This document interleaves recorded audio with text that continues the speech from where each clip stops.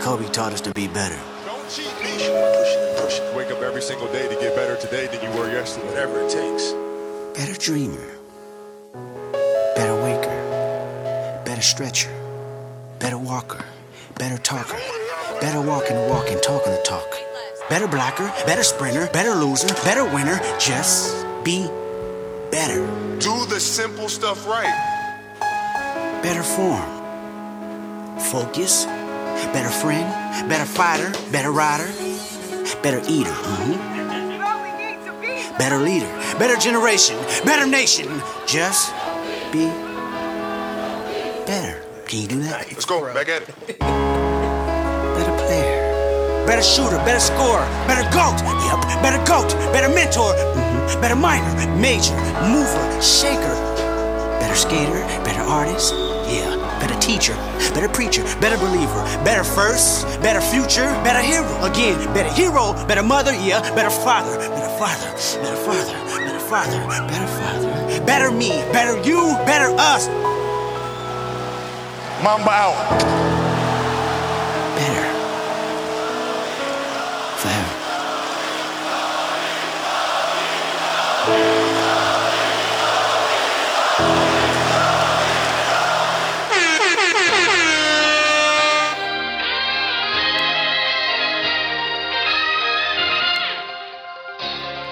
His very first move as the executive was to sign Lamar Odom, who was on crack. This Reduced Lunch Sports, man.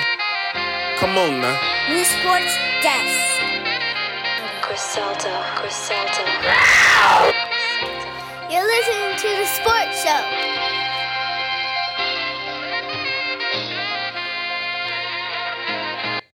Hey, bro, you listening to the Sports Desk. Welcome back to another episode of the Reduced Lunch Action Sports News Desk, episode 107.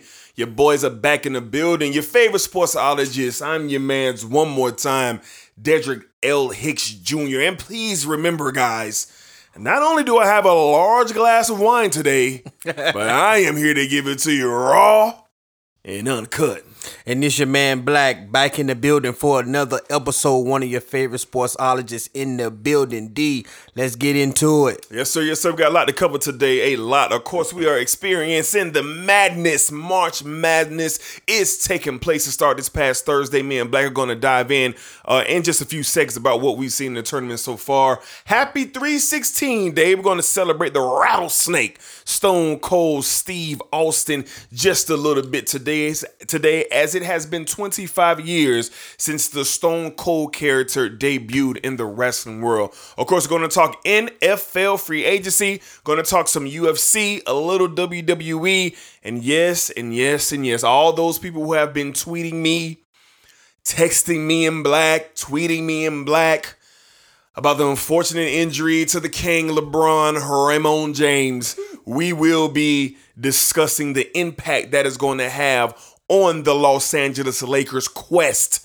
to repeat for another NBA championship. Before we get to that, Black, man, what's up with this tournament, man? Man, a lot of excitement going on in the tournament. It's wild out here. I love it, though. For sure. But just want to give a special shout out to Abilene Christian, my boy, on a big upset last night of the Texas Longhorns, my man. Yeah. But a lot of excitement going on in the tournament. As we sit here now, we're watching Texas Tech versus Arkansas. Potentially could be the best game of the night, of the day. But very exciting, man, just to see how these lower seeded teams are making the push, man, and getting some of these well-known teams out of here. But, you know, March Madness is always exciting, D. Yeah, this was the year, unlike any other year, where a non-powered 5 school could make a really deep run and win the national championship. I'm talking about leaving out Gonzaga, who's not a traditional Power 5. They're just a basketball power. But you seen Loyola knock off my national championship winner pick today, to getting them right out of the tournament. What's the school name that won last night, my boy? Texas what? Abilene Christian, my boy. For Abilene Christian. You got Oral Roberts getting ready to play their second round game. You got a lot of just crazy upsets taking place in the tournament so far. Rutgers knocking off Clemson, Syracuse knocking off San Diego State. A lot of madness, man. You got the defending champ Virginia going home as well, man. Purdue 4 seed going home, losing to North Texas this weekend. So you wanted madness, you got madness. And I believe ESPN said that this tournament, it took the shortest time ever to get any type of perfect bracket out of the system. So ESPN has no more perfect brackets left in this system. Crazy. And this is the first time that it's happened this fast in the tournament. And I just felt it. I felt it going in. I was like, man, it's been a wild year. Everybody's been dealing with COVID. Everybody's been dealing with the pandemic. Oh, man, shout out to VCU. Heartbreaks for VCU, man. God. Not getting the chance to play in the tournament, which they earned the right to do so. With that, the Oregon Ducks automatically advanced to the round of 32. Just heartbreak for VCU. I saw their coach. He was on SportsCenter last night, man, and the dude just had tears in his eyes, man, for his kids who work so hard and they don't get the chance to go out there and see what they can do, man. So just a special shout out to VCU. But all in all, we're enjoying the tournament. Yeah, man, very good tournament so far. Very good. And how many Final Four picks you got left, Black? I don't think I got many left, D. My pick was Gonzaga to win it all, but I still got Florida State still hanging on. You had Gonzaga, you had Florida State. I had Gonzaga, Florida State, and then my other two were. You had another team that you skipping over. I'm skipping over some. I didn't have Illinois. No, you didn't. I didn't have Illinois. You had the Buckeyes. I sure did, D. Yeah. Mm-hmm. I sure did, and they went home in the first round. Yes, they did. Man, yeah. So they gone. So I'm about cutting half right now with two teams I got left. Hopefully, Gonzaga and Florida State will hold this thing down for me. Yeah, I got a few left myself. I still got Alabama in there. My national championship prediction is out of there. University of Illinois. I got Gonzaga. They're still in there as well. And I can't remember my third. I think I took Oklahoma State to get to the Final Four. I'm not sure if I did or not, so don't quote me on that. But I know it was very high on Cade Cunningham and the Cowboys. But yeah, just madness, man. Just madness. Real quick, Black, did you have a problem with Tom Izzo's reaction to that his player in the playing game when they lost to UCLA when Tom Izzo just exploded on the player going into the tunnel? Did you happen to see that? D, I honestly don't think it was a big deal, bro, because we usually see that before when they get really intense. You got to remember, this is not the first time we've seen this from Tom Izzo. It's happened before with Draymond Green and a few other players. So he's just a passionate coach. I don't think it was really nothing there. I've seen it before. I don't know about others, but yeah, man, when the chips on the line, man, you playing in a play-in game, which I believe Michigan State shouldn't have been in the play-in game. But yeah, they man, lost, they did lose, but it could get kind of chippy. But yeah, I don't really think it was nothing to that. Yeah, I didn't have a huge problem with it. I just wish that Izzo was a little bit more aware of doing this on the floor. We all know when you get inside locker rooms in sports, I mean, that's sacred ground. Anything that really happens there stays there. Yeah. I mean, the one time we really heard anything come out of the locker room was your boy D'Angelo Russell snitching on Swaggy P. Man. And we see how that turned out. I mean, D'Angelo Russell really had to grind to get some type of respect, I guess, in the NBA. And he really did that with his play when he got the chance. But other than that, man, you don't really hear, a lot of positive things about, D'Angelo Russell ever since that thing happened with Swaggy P. So if Izzo would have waited to get to the locker room and handle the business like that, one, we wouldn't have never known. And two, that's where it should have been handled. That's just my only gripe. If I was that kid's father, I would have been concerned watching it on the floor. You know what I'm saying? But besides that, I understand the nature of the game. Heated moment, tournament game. Izzo's losing his mind, but I think Izzo got to have a little bit more awareness of where this takes place. You know what I'm saying? All right, man, we're going to transition out of March Madness. Of course, me and Black could be talking about it week in and week out until the tournament is completed. But Black, it's time to talk about one of your favorites, man. It's time to give some high praise to one of your guys, man. None other than the Rattlesnake Stone Cold Steve Austin. So we're gonna play a sound of the week from the Rattlesnake, and then me and Black going to give our thoughts on the legendary Stone Cold Steve Austin. The fourth prestigious King of the Ring, Stone Cold Steve Austin, an incredible victory. The first thing I want to be done is to get that piece of crap out of my ring. Don't just get him out of the ring, get him out of the WWF. Because I've proved, son, without a shadow of a doubt, you ain't got what it takes anymore. You sit there and you thump your Bible and you say your prayers, and it didn't get you anywhere. Talk about your Psalms, talk about John 3:16. Austin 3:16 says, I just whipped your ass. Come on, that's not necessary. All he's got to do is go buy him a cheap bottle of Thunderbird and try to dig back some of that courage he had in his prime. As the King of the Ring, I'm serving notice to every one of the WWF superstars. I don't give a damn what they are. They're all on the list, and that's Stone Cold's list, and I'm fixing to start running through all of them. As far as this championship match is considered, son, I don't give a damn if it's Davey Boy Smith or Shawn Michaels. Steve Austin's time has come. And when I get the shot, you're looking at the next WWF champion. And that's the bottom line, because Stone Cold said so. Yes, sir. That's the bottom line, because Stone Cold said so. Black. Let's talk about the Rattlesnake, man. It was 3/16 day this past week, March 16th. Celebrating the anniversary of the character of Stone Cold Steve Austin, 25 plus years.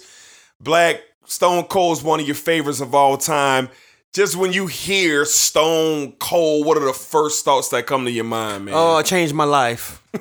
He changed my life, D. You know, I got to see a lot of excitement from Stone Cold. I got a lot of ass whoopings behind Stone Cold. Sure. I mean, you got into a lot of wrestling matches behind Stone Cold Steve Austin. Sure. Man, just the excitement. This guy changed everything. I can speak for me and you. He changed everything for us when it came to wrestling. Yeah. He was what we wanted to see. Shoot, we didn't even want to go to church on Sunday nights. No, we because did not. we wanted to see Stone Cold Steve Austin. Facts. Like, man, it was so exciting, man. Just Stone Cold, his wave that he had, and bringing in that Attitude Era into wrestling, man. It's just, and he was at the forefront of that, and just everything about Stone Cold Steve Austin, man. On the microphone, in the ring, everything he said he did, the beer, I could just remember everything, the clashing of the beers, bringing in the big Budweiser beer truck and spraying everybody down in the ring when they took the title from him. Just memorable stuff. And then, you know, most of all, when he first won his first title, beating Shawn Michaels with Mike Tyson as the special guest referee to win the WWF Heavyweight Championship, man. Just amazing, man. So many memories. One of my favorite wrestlers of all time, and one of the reasons I love wrestling the way that I do. Yeah, facts, man. Stone Cold Steve Austin changed the game. That Attitude Era was so pivotal in WWE, and Stone Cold took the ball from D-Generation X and ran with it, because Shawn and Triple H and China DX, they were the first ones to really show us that edgier content. And here comes Stone Cold and just kicks the door down. I mean, how many people each day want to go into work and shoot double birds in their boss's face? How many people want to go in and hit their boss with a Stone Cold Stunner and talk nasty to him right in his face while he's laying there shaking to death, like Stone Cold used to do Vincent Kennedy McMahon, Shane McMahon, Stephanie McMahon, Linda McMahon. If you had a McMahon, you got it from Austin. But the one thing that'll always be highlighted for me when I think of Stone Cold Steve Austin is his impact. He gave a sense of confidence to a lot of young boys, teenagers, and men around the world that, hey, you could be your best self and you could be a badass doing it. Mm-hmm. You know, with Stone Cold Steve Austin. And man, when you hear the music, when you see old pictures and you see old videos, I don't care who you are. If you're a big wrestling fan, a casual wrestling fan, or just a innocent bystander with wrestling, When you see that bald-headed, shooting middle fingers, beer drinking, guzzling dude, you tip your cap to that man. Yes, you do. Because he is iconic, and he is beyond wrestling. Mm-hmm. Stone Cold is everywhere. You hear his name in music. You see him in movies. The rattlesnake is one of the most iconic things, man, that we've endured in our wrestling lifetime. So we definitely want to give Stone Cold his roses once again. And I swear, me and Black are coming with these wrestling shows. We are coming with them. We're going to highlight superstars from the past, the present, maybe even the future. We're going to be highlighting old pay-per-views. We're going to be highlighting just storylines. And of course, Stone Cold Steve Austin might be our first episode where we break down the career of none other than Stone Cold Steve Austin. And Black, I got one question for you, man. Can you give me a hell yeah? Hell yeah! Yes, sir. Hey, but you know what else we need to do, my boy? What's up? Them LeBron 316 t-shirts. I've been looking for them. I need to find out. Okay, we gotta do something, man. I've been looking for them because that shirt was hard. It was dope. It was dope. Yeah. And that speaks to Stone Cold Steve Austin and how he has changed everything, man. You look at NBA players wearing this shirt. Yeah. You can go all the way back to Dame Lillard walking in with the little face mask, with the shirt, with the walk, with the belt. Yeah. Like, he has an impact on all sports, football, basketball. To see him with the Cleveland Browns through practice, man, went out there on the field and throw the ball around with some of the Cleveland Brown players at practice, and man, they was excited to see Stone Cold. Yeah. But man, it's so warming to see how Stone Cold, man, changed everything that he changed. And like D said, you could be about your business and be a badass doing it. He made that okay. But shout out to you, Stone Cold, for everything, man. All the love that you get. You deserve it all, sir. Absolutely. So again, happy 316 day to everybody out there, and shout out to the Rattlesnake one more time. All right, man, we're going to transition out of our sound of the week. We're going to get into our tweet of the week. And boy, Black, while me and you and our families and friends were gathered yesterday at the celebration of your son and my godson's birthday party, happy birthday, Braden, my boy got a phone call and it was troubling. The whole house got quiet when the phone rang yesterday, and the whole house got quiet because Black was really, really intense with the phone call. And I'm sitting there looking, I'm like, oh my God, what has taken place? What's going on? And my boy looked at me and he said, D, LeBron just got hurt. And my heart dropped. My stomach started to flip. I started just really going through some things, man. You had to keep it together. I had to keep it together. And the crazy thing was, the whole house was concerned. Exactly. The whole house was concerned. So we quickly pull up the video, and then we see LeBron James go down, man, with a very nasty looking ankle injury. And there was a couple tweets out there. We're going to start off with LeBron James's tweet that's kind of giving me a little comfort, a little bit, from LeBron James. LeBron James says, nothing angers me, saddens me more than not being available to my teammates.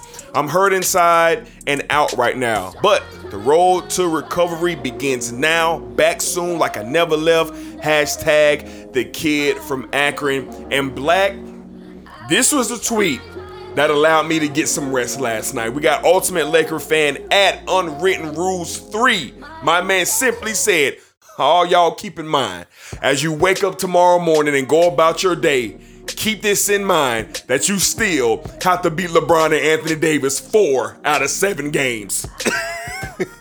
Shout out to my guy at Unwritten Rules 3. That, Black, gave me a little bit of comfort as I went to bed last night, that you indeed still have to beat these men 4 out of 7 times. All right. So we're going to have more coverage on LeBron's injury, but I just wanted to kind of throw it out there because a lot of people have been sending us things on Twitter, checking on us. Yeah. Shout out to our college football correspondent, Cedric Farr, for just being a pain in my neck yesterday by sending me little text messages throughout the day. And yes, said, I'm doing okay if you really, really are concerned.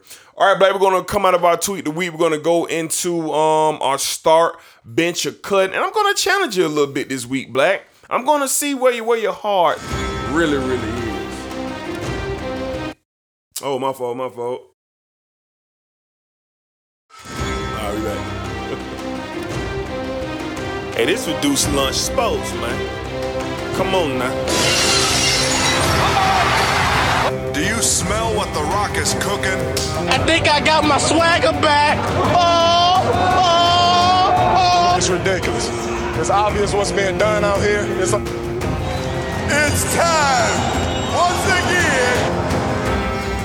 All right, Black. All right. Now, Black, as me and you know, it is WrestleMania season, all right? Tonight on this Sunday when me and Black is recording, not only do we have NCAA tournament games to focus on, me and Black also will be focusing on WWE Fastlane, the last pay-per-view before WrestleMania. And Black, it got me to thinking a little bit. Me and you watch a lot of wrestling matches in our day. Mm-hmm. We've seen a lot of different types of matches in our day. So, Black, I want to put 3 matches on the table, and I want to see where you at. Which one would you want to watch hands down? Which one are you going to think about watching? And which one you really don't care to see again? So here we go, Black. Up first, we have none other than Hell in a Cell, my boy. We've seen some great matches in the Hell in a Cell. Next up, tables, ladders, and chairs. The TLC match. Boy, have we seen some amazing moments with that match.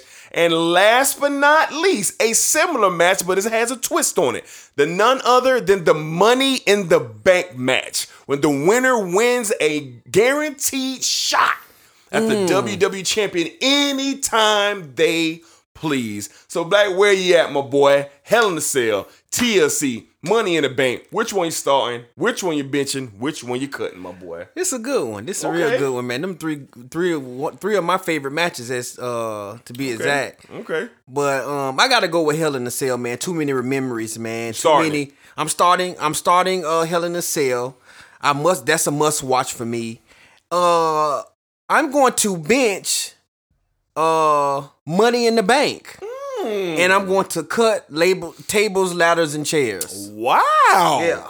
I'm surprised by that. I'm going to start the TLC match.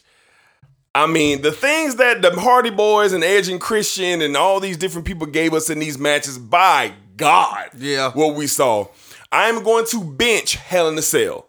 I mean, you talk about flat out nasty experiences watching Hell in a Cell. Very good. And I'm going to cut the Money in the Bank match if I had to. I love the Money in the Bank match, but if I had to, I would cut Money in the Bank. So all of our wrestling fans out there, y'all let us know. Hell in a Cell, TLC, Money in the Bank, which one you rocking with, which one you're not rocking with, and which one you getting up out of here, man. We would love to hear from you guys.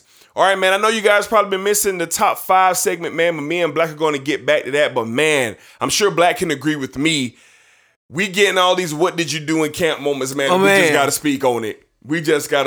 So, with that being said, man, we're going to get into our What did you do in camp? Moment of the week. And, Black, man, go ahead and kick us off, man, what we starting with today with the what did you do moment of the week.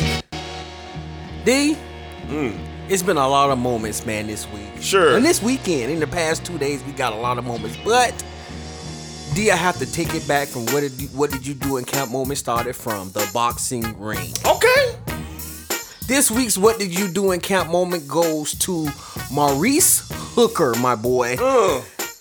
On last night, he was defending his WBA International Championship against Virgil Ortiz, my boy, undefeated. And Virgil Ortiz gave Maurice Hooker the perfect body shot, my boy. It's becoming a trend, D. Here lately in the world of boxing, we've been getting these body shots that's been taking people out. And we got it once again last night from Virgil Ortiz. And he put Maurice Hooker on his knees. The ref didn't even bother to give Maurice Hooker a standing 8 count last night. So, Maurice Hooker, what were you doing in camp what were you doing that you couldn't stand that body shot? Was you not doing your cardio, getting your cardio together? Was you not? Did you breathing in and out? Was that not together? What were you doing to have to get put on your back with a body shot? What was his name again, my boy? Maurice Hooker, my boy. Maurice Hooker, man. You gotta tighten up, man. All right, Black Ma, what did you do? Camp moment comes from the tournament. Now, I am an avid Duke supporter. All right, I am a Duke fan. Coach K, King K, all the talent came out of Duke, and I've been getting it, man. Matter of fact, we had our homeboys Tay and JD hit me up on the phone one day and asked me when does Duke play in the NIT. They called me this past Thursday. Yeah, they've been raining down on me. But it's been one particular set of group of fans, and these fans are from Tobacco Road, the North Carolina Tar Heels. And I've been getting it from them all week, and they let me know that the Wisconsin game was going to be an easy breezy walk in the park. Athleticism and rebounding and defense would get them to the next round. They have a real chance to make it to the Final Four this year. North Carolina faithful. I got a couple questions. What kind of drills did y'all do leading up to the tournament? How many sprints did you do in practice? Did you listen to Roy Williams while he was breaking down the game plan? Did you watch film? What were you guys doing to get shellacked 85-62 in a tournament game? Oh, you're the 8th seed in the tournament and the 9th seed smacked you all over the court? Come on, North Carolina fans. You might as well not even been in the tournament with me. You might as well have been sitting on the sideline with me and the Duke Blue Devils because you went home in an embarrassing fashion. You got Roy Williams up here crying on the post game. When it's been a hard year. It's been a hard year for everybody, Roy, but you still lost by 20 to the Wisconsin Badgers. And again, North Carolina Tar Heels, I want to know. Black want to know. Everybody want to know, what did you guys really do in camp? All right, man. That's all. What did you do in camp? Man, that's funny, Moments of the week, man. We really hope you guys are enjoying the segment each and every week with me and Black putting them on. All right, man. So we're gonna come out of our what did you do camp? What did you do in camp? Moment of the week. What did you do in camp? And we're going to transition into the National Football League. And man, do we have a lot to talk about and a lot to get into. We're going to get our NFL football correspondent, Rashad Robinson, on the phone as well. You guys buckle in. Me and Black are really confused about a lot of things that took place this week.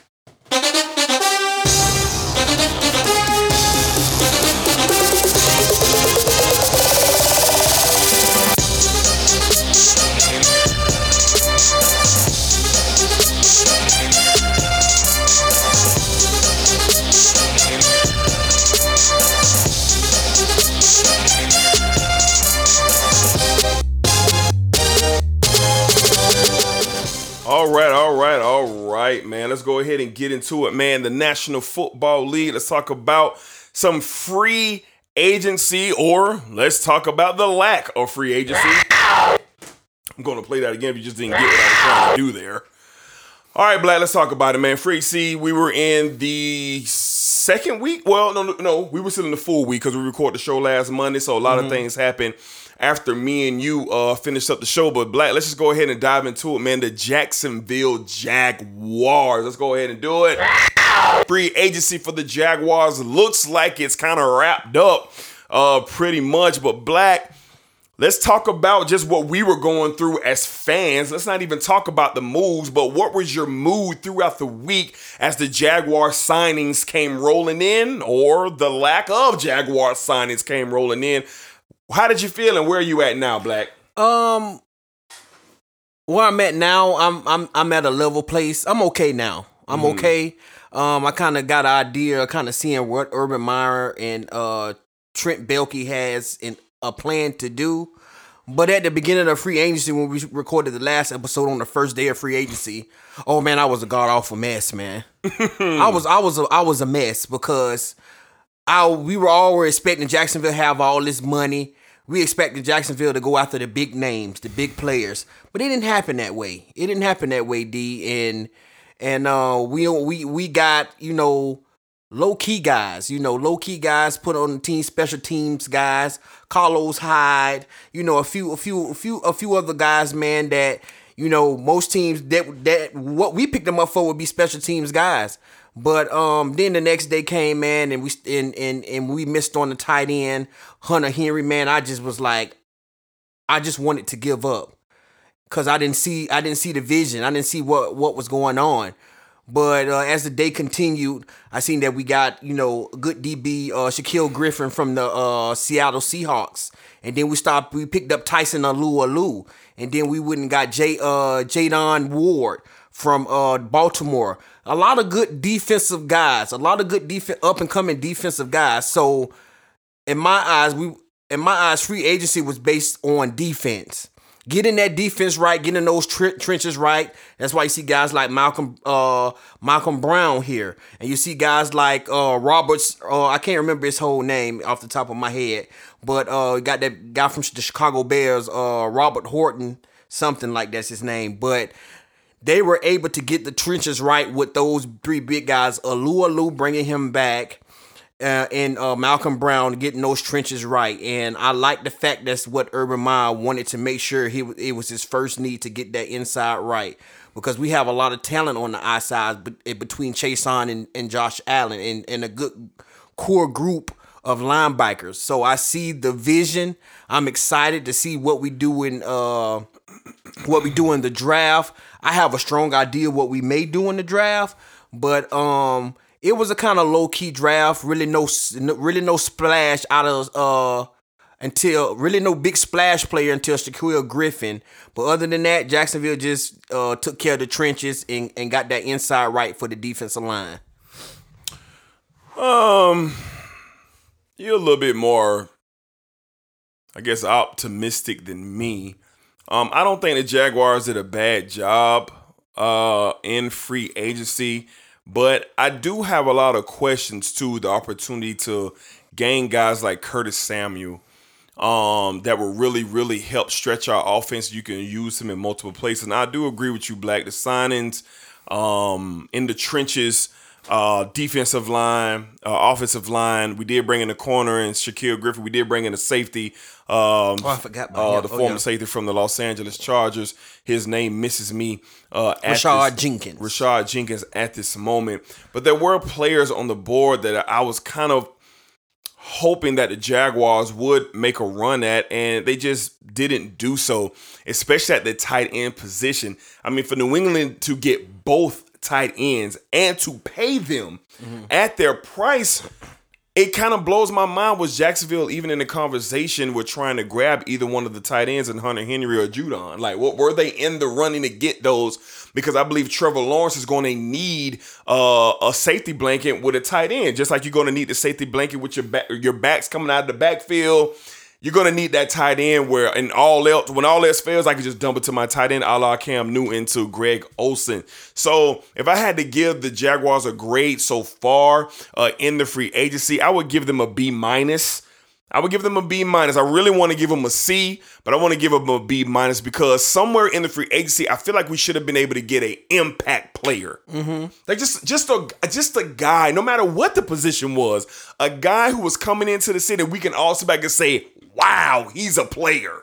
And I don't feel like we brought in any guy that we brought in or re-signed. I didn't say wow one time. Okay. Now, Shaquille Griffin is a solid player. And if you watch Sundays at 4 o'clock on Fox, Seattle is most of the time the team on at 4 o'clock or Dallas. I mean, that's what it seems to be these days. You see a lot of Shaquille Griffin.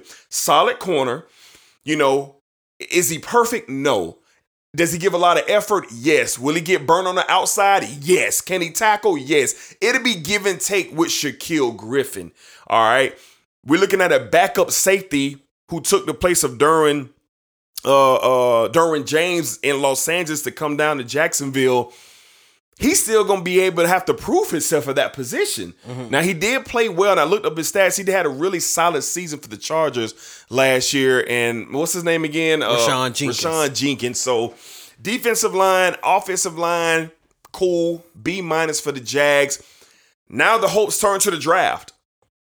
The Jaguars, in my opinion, have to get an A+ in the draft. When the grades come out, The Jacksonville Jaguars have to be, if not one, no lower than 2 with draft grades to bring in what we need to bring in to put a product on the field immediately. Because I'm a Jacksonville Jaguar supporter. I'm from this city. I was born and raised here, and I'm supporting this team.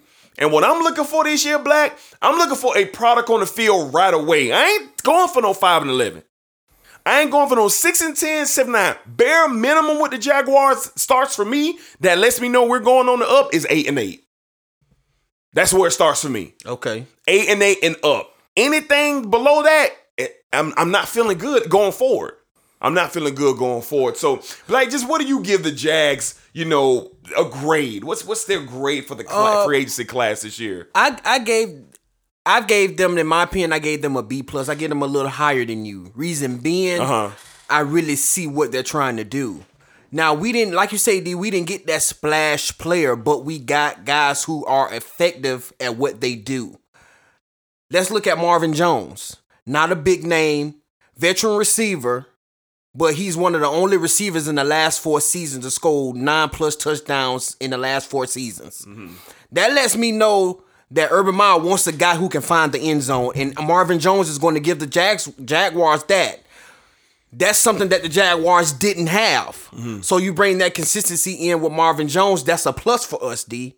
That's a plus on the offensive side. We didn't get none of the splash names offensively with the tight ends or with receivers, but we got a durable, we got a leader, and we got a consistent receiver in Marvin Jones, who is a vet and can bring leadership to the Jacksonville Jaguars. And like I said not too long ago, he knows how to find the end zone when the ball comes his way. Mm-hmm. I think that's a plus for me. And reason why I give them a B is because they revamped the whole defensive line for the Jacksonville Jaguars. That was trash last year. Mm-hmm. Trash. They have revamped it with Super Bowl winners and Malcolm Brown with the New England Patriots. Leadership. They're bringing leadership in. Tyson Alualu had a great year for the Pittsburgh Steelers. Stayed on the field, stayed consistent, and I love that. And then the up and coming guy that they got from Chicago, who played behind 2 of the better defensive players in this league, and Hakeem Nicks and Marlon. I forget my man's name. The defensive end for the Chicago Bears. Dang, Khalil Mack. And Khalil Mack. That's who he was playing behind, but he made the best of his opportunities and started 13 games out of 16. So that's why I gave them a B+. B+. They didn't get the splash name, but they got needs that they needed, and I could respect that. Okay, I feel you. I mean, I feel what you're saying. Like I said, it's not a bummer what they did in free agency, but I think I'm telling the truth when everybody was expecting the Jaguars to get somebody in here that everybody could look at and be like, okay, they were. All right. And we didn't get that. But we're going to get it in the draft.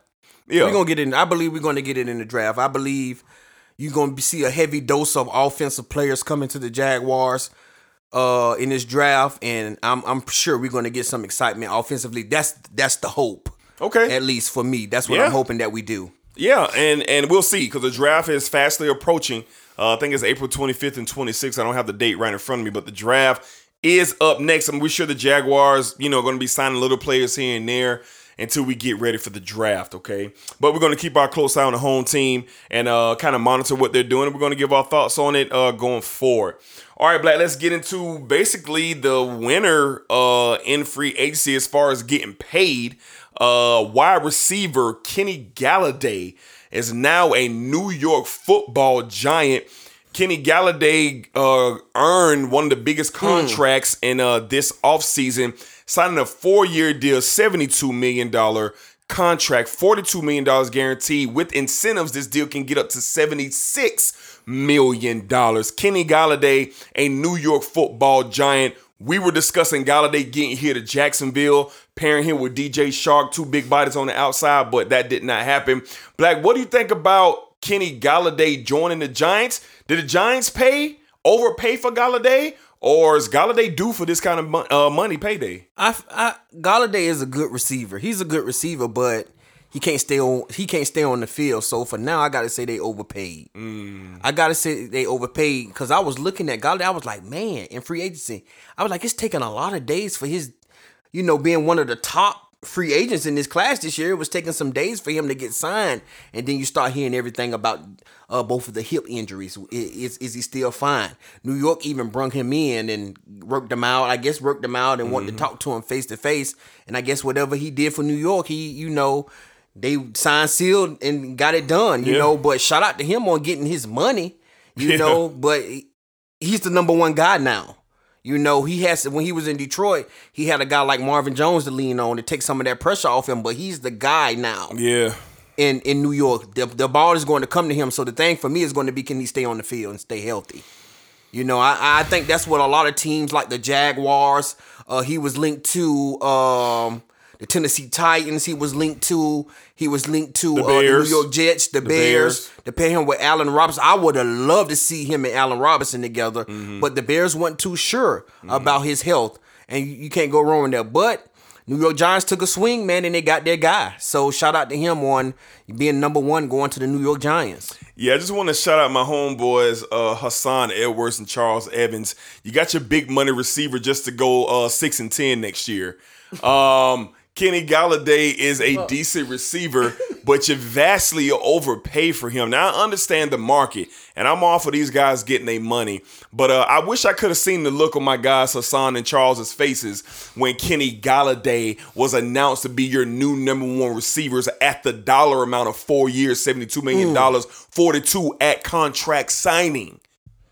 Now, we look at the big receivers in the league today. I mean, you got Michael Thomas, you got D-Hop, you got Mike Evans. You got some real deal gangsters out here. Devontae Adams at wide receiver. And Kenny Golladay is not in that class. Now, Kenny Golladay is not making $100 million, but he's making close to it. Yes, he is. I mean, 76 is close to 100, ain't it? Yes, it is. So Kenny Golladay got a lot of pressure this year. One, you got a third-year quarterback in Daniel Jones, and let's just keep it real. The jury's still out on Daniel Jones. You got Saquon coming back from a torn ACL injury. Okay, you got a unfulfilling wide receiving core with a little promise in New York. I'm not saying they're bad, but they haven't lived up. Sterling Shepard has not lived up to the billing. He is a solid number two. He's definitely not a number one in New York. But the addition with Golladay, maybe Sterling Shepard can rise like y'all been waiting on him to do the last 3 years. But I will say this. Congratulations to Golladay. But Charles Evans and Hassan Edwards, I will be looking you dead in your faces all year long when we see each other after the New York Football Giants lose week after week after week to finish the season no better than 6-10. Oh, that's tough, man. So if y'all want to holler at me, y'all know where to find me, Charles and Hassan. All right, yeah, you know I got to do it. Yeah, I know you. You know I got to do it. Yeah, that's real beef right now. Yeah. You know it is. Yeah. How about them Cowboys? You feel me? If you wonder where it's coming from. All right, Black, let's talk about the Arizona Cardinals. J.J. Watt, not A.J. Green. Adding A.J. Green next to D-Hop. Arizona Cardinals looking like a player, man. In the NFC, they've gotten better year after year since they've added Kyler Murray and my man's Cliff Kingsbury, my boy, going into his third year as the head football coach of the Arizona Cardinals. Black, how do you feel about this signing A.J. Green, pairing him next to D-Hop with all the electricity they got already in Arizona? How do you feel about that signing? I like it, but the thing for me I think he would be a good fit, especially with D-Hop on the other side.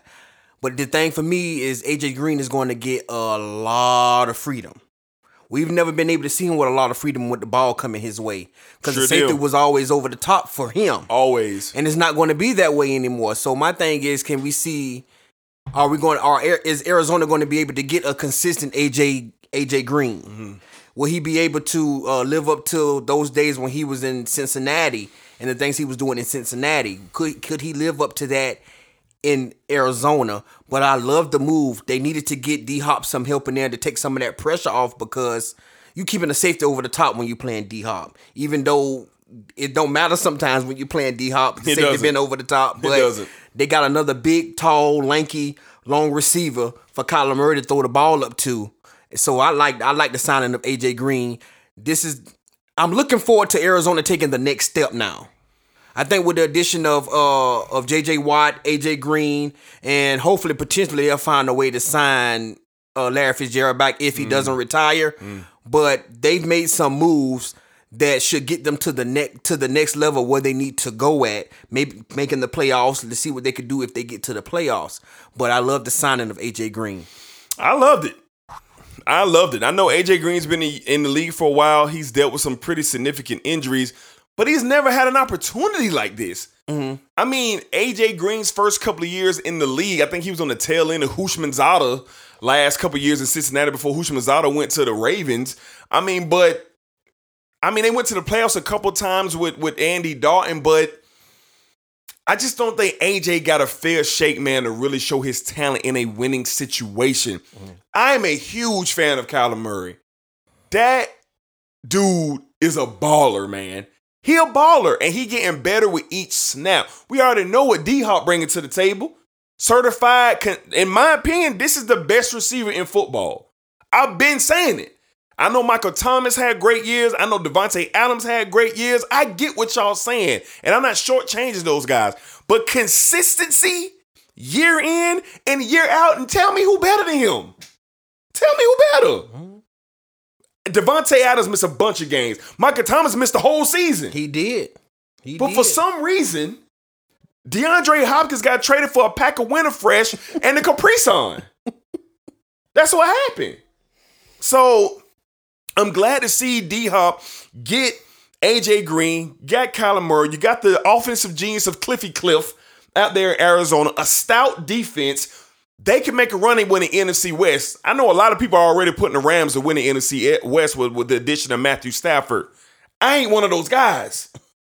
I can see the Arizona Cardinals definitely winning this division this year.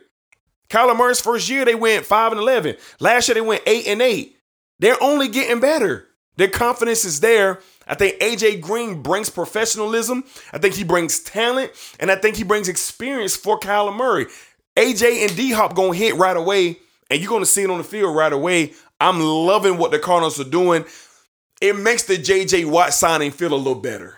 Because I was a little confused by the J.J. Watt signing for J.J. Watt. Because this was still an up-and-coming team.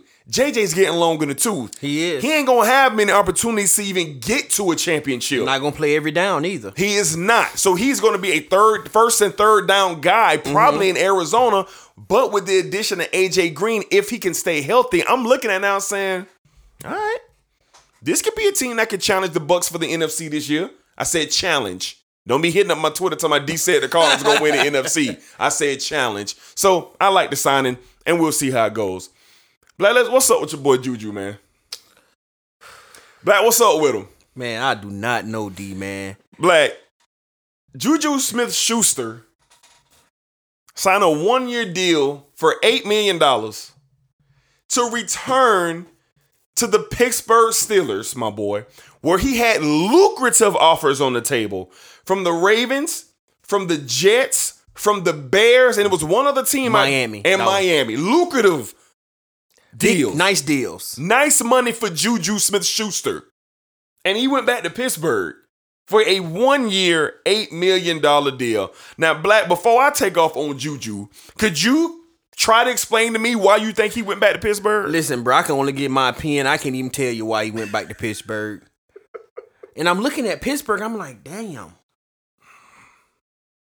Resigning Juju is the only time we heard Pittsburgh name in free agency. You know what we did here, Pittsburgh, for everybody that they lost this year. Bud Dupree, up and coming cornerback Hilton, the kid Hilton. Don't even know if Joe Hayden is going to be there. We don't even know what's the deal with him. Hadn't heard anything about him.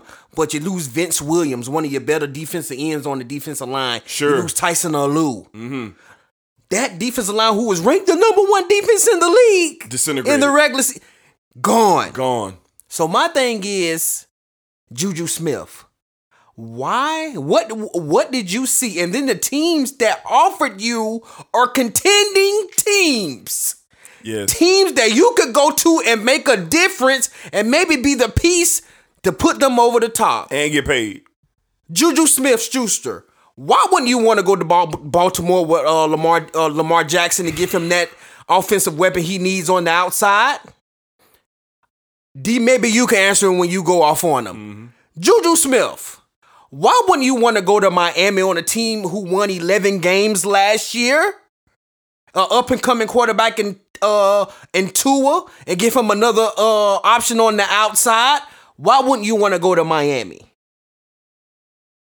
And who was the 2 other teams that you said, D? I'm sorry. Chicago was in the mix as well. I understand Chicago. I understand it. Maybe you being paired with Allen Robinson. Okay, maybe you want to go somewhere and be the number 1 guy. I don't know if that's why you didn't go to Chicago, but it would have been a nice pairing with you and Allen Robinson in Chicago. I don't know too much about your quarterback situation with Andy Dalton, but hey, you would have been a nice piece for Chicago as well. But I just don't understand you taking a pay cut to come back to Pittsburgh where the situation will not be the same as it was this season. Juju, you have to do better. We were looking for you to step out of Pittsburgh and go do some great things with good contenders, with other teams, and you chose to come back because you didn't want to take the chance on yourself. That's how I see it. You didn't want to take a chance on yourself, so you signed for less money to go back to the situation, quote unquote, that you say that you have already outgrown, but you went back. So shout out to you in the new season with the Pittsburgh Steelers, but I'm not expecting much from you, Juju, because you took the wrong way out. Well, you took the coward way out, my boy, to go back to Pittsburgh. Dang. I know it's your choice, bro, but you could have went somewhere and made a name for yourself. People already look at you as a number 2 guy. They don't look at you as a 1. Why not go somewhere and prove somebody wrong? That's all I got for Juju.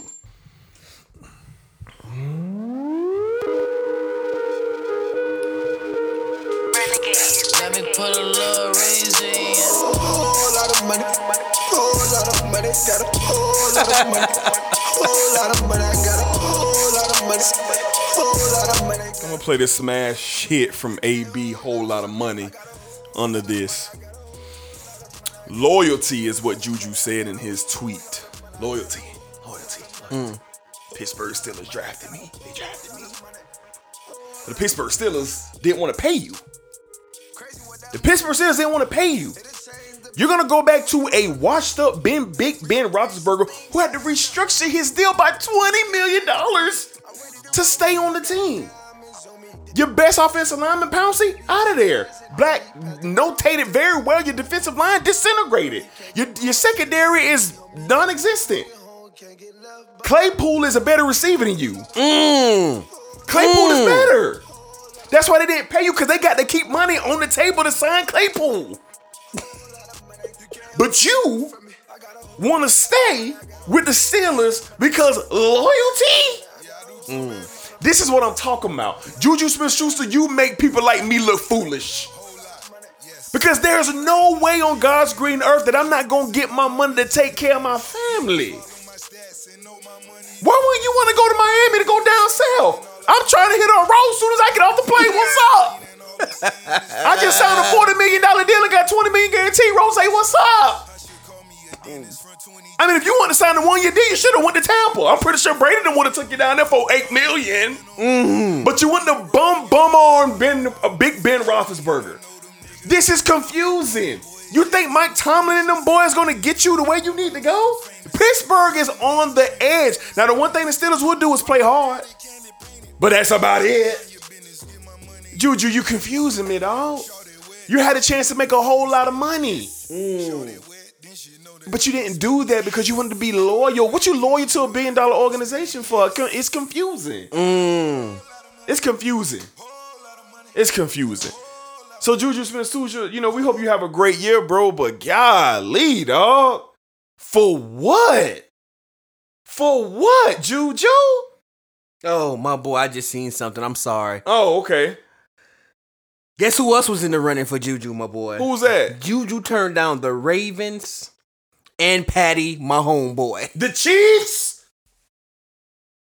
The Chiefs offered Juju as well. Oh, my God. And I'm pretty sure it might have been a little more than $8 million. Oh, my God. Yeah, I don't understand it. I don't understand it. I just don't understand it. I just Here don't it is, understand my boy. Kansas City, $8 million with $3 million in incentives. Steelers $8 million, no incentives. Baltimore $9 million with $4 million in incentives, my boy. That's where the deals between the three, and you took the lesser deal for $8 million. And the worst team. The worst team. You could have made $8 million the same money, $3 million more in incentives if you do your thing, which you probably would with the Kansas City Chiefs. Yeah. We're playing with Patrick, my homeboy. Yeah. And potentially be playing in a Super Bowl. Yeah. And you chose to go back to the Steel City in Pittsburgh. It's confusing. And I just don't understand it. For Juju Shake, I hope he balled out with 100 balls and 1,500 yards receiving this year. Because what is he setting himself up for? It's crazy, bro. That was the head scratcher of free agency. Was what Juju Smith-Schuster did. And best of luck to him. But this was one of the dumbest things I ever seen in free agency in my lifetime. One of the dumbest things, man.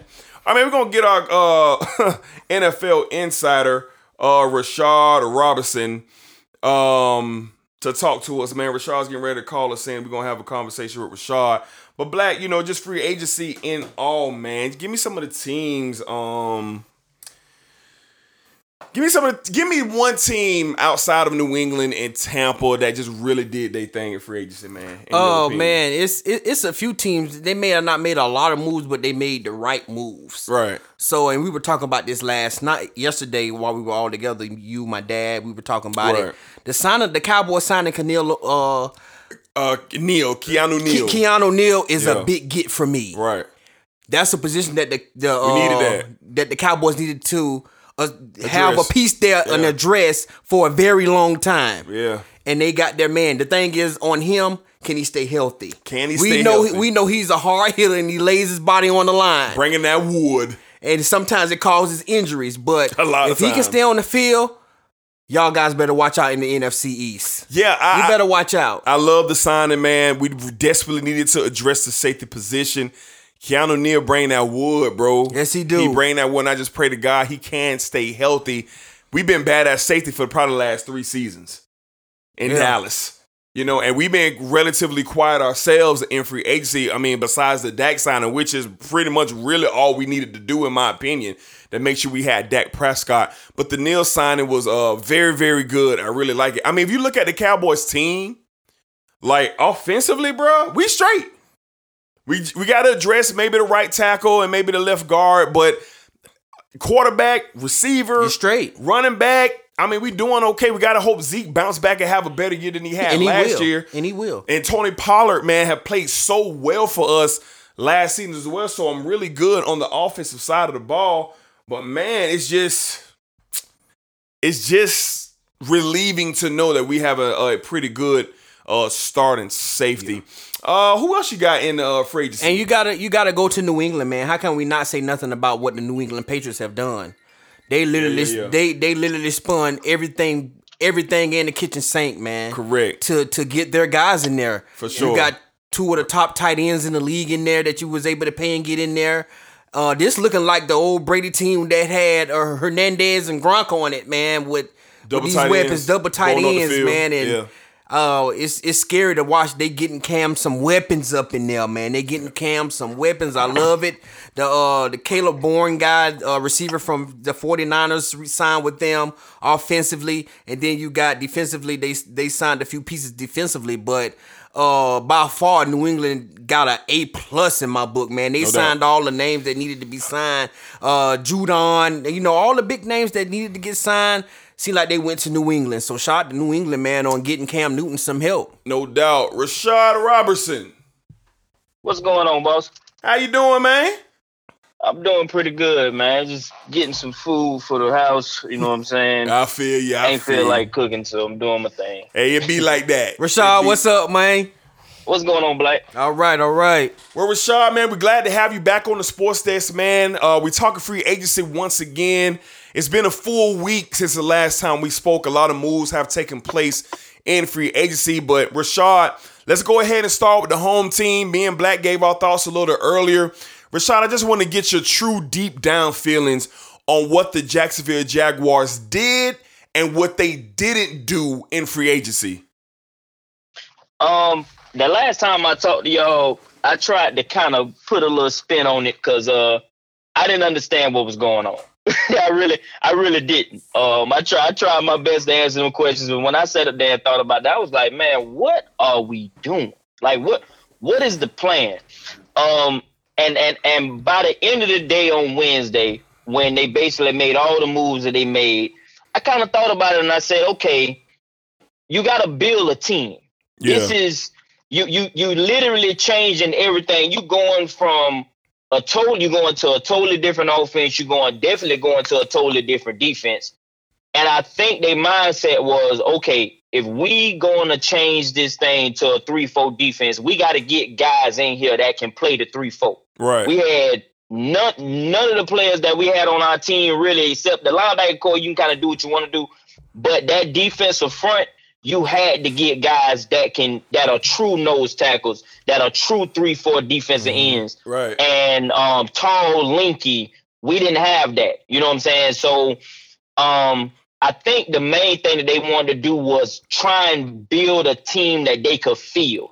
Because I say that, but I still feel like they should have got Tomlinson from the Jets. You know what I'm saying? I still feel like they should have got one of those tight ends that the Patriots signed to do. You gotta get premier, especially once you have the draft. I mean the free agent capital, the money to do it. You gotta sign them guys. But I think their mindset was, okay, we want to make sure that when we go in the draft, we can literally draft best player available. We don't want to have any needs after free agency. And if we have to sign, they literally signed 15 guys. Nobody does that in free agency. Is the name Rashad? Yes. All right, here we go. Have a good one. Thank you. Yeah, my bad, bro. But, when you don't have teams that sign 15 free agents, so they literally want to rebuild this entire roster. They want to make sure when they go into the draft, they can get whoever it is that they feel like can help the team. And a lot of these guys that they got are guys that are going to start and guys that can run their system. So, I mean, I have to see. You know what I'm saying? All of it. I mean, we've been the paper champs in free agency before. We went out and gave Julius Thomas $60 million. We done did it. And he come back. He get hurt the first game. He don't do nothing. You know, so being paper champs in March, that ain't really helped us. So, like I said before, if I'm gonna trust Urban, I'm gonna trust Urban. So, if these moves that he made him feel like he can build a team, it's kind of like what Bill Belichick has done up until this point to this year when he spent all the money. He went and got guys in the draft. He went and got guys in free agency that we barely even knew. Mm-hmm. Nobody knew who Wes Welker was, and now he might be a Hall of Famer. You know what I'm saying? He just went and got guys who he felt like this is my system, this is what I run, and I'm gonna get guys that can do it. You know what I'm saying? Whether y'all feel like he a great player or not, he gonna be a great player here. I got you. So you know what I'm saying? We gonna see come September, but you know that's just kind of my thoughts on what we did in free agency. Okay. Well, Rashad, you know, it's you pretty much said a lot of things me and Black was saying early in the show. I brought up to the point that I can't lie, man. I was looking for the Jaguars to have a big signing and free agent, and I feel like Hunter Henry would have been a great addition to this franchise to really give Trevor Lawrence that safety blanket, a veteran presence, on the field, when Lawrence gets here. So, I hear what y'all saying. You and Black pretty much saying the same things, but I still was looking for Jacksonville to make a splash at certain positions, and they just didn't do that. They acquired a lot of players that would give us depth and give us veteran presence, but like I know, Rashad, in the NFL, superstars win. Talent wins. Talent wins. Impact wins. And we got to go now into the draft and pretty much have an A+ draft. I think the Jazz cannot afford not to have an A+ draft to come in and give us anything around 8-8, 9-7, or 10-6. What do you think about that? I think that's a good point, D. I think that I said this before. I didn't understand the Trent Baalke move. I really didn't. I felt like you had other qualified GMs that could have helped Urban really get, like, Urban really don't know about this. This is first time. Then he was talking about, he wanted to meet the players and all this stuff. Urban, this ain't recruiting, dog. Right. This is about put the money on the table. Do you want this money or not? Right. Okay, what kind of money you going to get to the other team? All right, let me go in the bank and go get some more money so you can't tell me no. That's what this is about. So I think that he kind of got some bad advice. I think that's something that he'll learn from too. You know what I'm saying? He's only been on the job for, it ain't even been a whole 3 months now. So it's certain things that he needs to figure out about the NFL, and that's one of them. Money talks. This ain't recruit. You know what I'm saying? He's talking about upgrading facilities and everything. Okay, that's cool. These are grown men trying to provide for their family. How much money you go give them? Right. So, I get the team building thing. I think they do have a 3-year plan, and Bonky did say that. He said we're going to spit up to the cap in the next 3 years. We got to field the team first, and I think the thing was they felt like, okay, we might not win a Super Bowl this year, but we got to get guys in here that can play. Mm-hmm. So maybe next year, you know what I'm saying, they'll be able to carry some of the money over. Maybe next year they'll say, okay, we know the players that we need. If we can supplement them in free agency, we're going to go hard at those guys because we'll have the money. We'll know exactly what we need. Right now, I mean, these players that they got in free agency, they might end up turning out to be what they want. But, I do agree with that, Dito. Like I said, Tomlinson, one of those tight ends, those should have been at least 2 of your big money guys. Right. So the safety that signed with the Browns, they said that he turned down some money. Maybe the Jaguars tried to give him some money. I don't know. The guy that was from the Rams. So maybe they tried to give him some money and he just didn't want to go to the Jaguars. A lot of the time, we don't even know what kind of money was offered to these players. Yeah. You know what I'm saying? We was 1-15 last year. I mean, Urban is Urban, but these guys looking like, shoot, man, that's a 1-15 team. I'd rather go here. So it could be a lot of that in play too. I just want to see what it's going to be in September at this point. And especially with this draft. Like you said, this draft got to be A+. If they go compete, this draft got to be A+. But they did let you down a little bit with this phrase, but we going to see what they do in the draft, though. Rashad, I got 2 questions for you. First one is the pieces that we did add in free agency, what I'm seeing, and we talked about it on Twitter a little bit, back and forth a little. I'm seeing that we getting players with that are consistent. Like I was telling D when we were just talking earlier about Marvin Jones. May not be a big splash name, but he's a consistent player. He's consistent. Like over the last 4 years, he scored 9+ touchdowns for the Detroit Lions. And you got to believe that trend can continue coming to a team like Jacksonville and having a quarterback like Trevor Lawrence. That got to be an upgrade from Matthew Stafford, in my opinion. So thinking Urban Meyer's thinking, okay, I may have not been able to get Curtis Samuels, didn't want to pay that much money, but I can get this guy for cheaper who's consistent. I'm looking at some of these guys on the defensive line. Last year they had consistent years on the defensive line. Tyson Alou, Malcolm Brown. These guys were consistent at their positions last year. And the thing that I just wanted to ask you, how do you feel about those signings that wasn't big splashes, but seeing the consistency out of the players that we did sign? I just feel like I said, I think it's the Bill Belichick model. I think it's get guys who can run your system, whether other people feel like they big names or not. And he's been able to do it. He did it for 20 years. He had a great quarterback. And he had good coordinators. They all was on the same page. And he said, what do you need? Okay, we want a 5'10" white receiver that can run routes. And they did it for 20 years. The same thing over and over. 20 years, they did 5'10" white wide receiver and Pro Bowls and everything else for 20 years. Something we never seen before. Okay. You know what I'm saying? So If that's the model that we going after, I don't need them to be splash free agent stars. What I need them to do is perform on Sunday. Gotcha. So to me, if that was the thinking, I'm all for it. It's just you're gonna have to show me in September though, because if I go and I look at these other teams that signed these big money free agents and they actually make an impact, and these lower level guys that we got, are not making the same or are not more impact than that, I'm gonna have some questions. Yeah. Okay. And I'm not gonna have those questions for Urban. I'm gonna have those questions for Bonky because Urban don't know. Exactly. You know what I'm saying? Urban really don't know how this thing works. I mean, and if that end up hacking, you can best believe if that happens, Bonky will be out in a year because he put his trust in this man, saying, "Listen, I know about college. I know I'm gonna kill this draft, but this free agency thing, until I figure it out, I'm gonna need you to hold this down for me." And if he let him down, you can best believe he gonna say, "All right, now that ain't gonna work." Gotcha. So, okay. You know what I'm saying? And with Marvin Jones, you do need consistent. When it comes to offense, man, I just feel like Trevor is going to put a Band-Aid over all that stuff.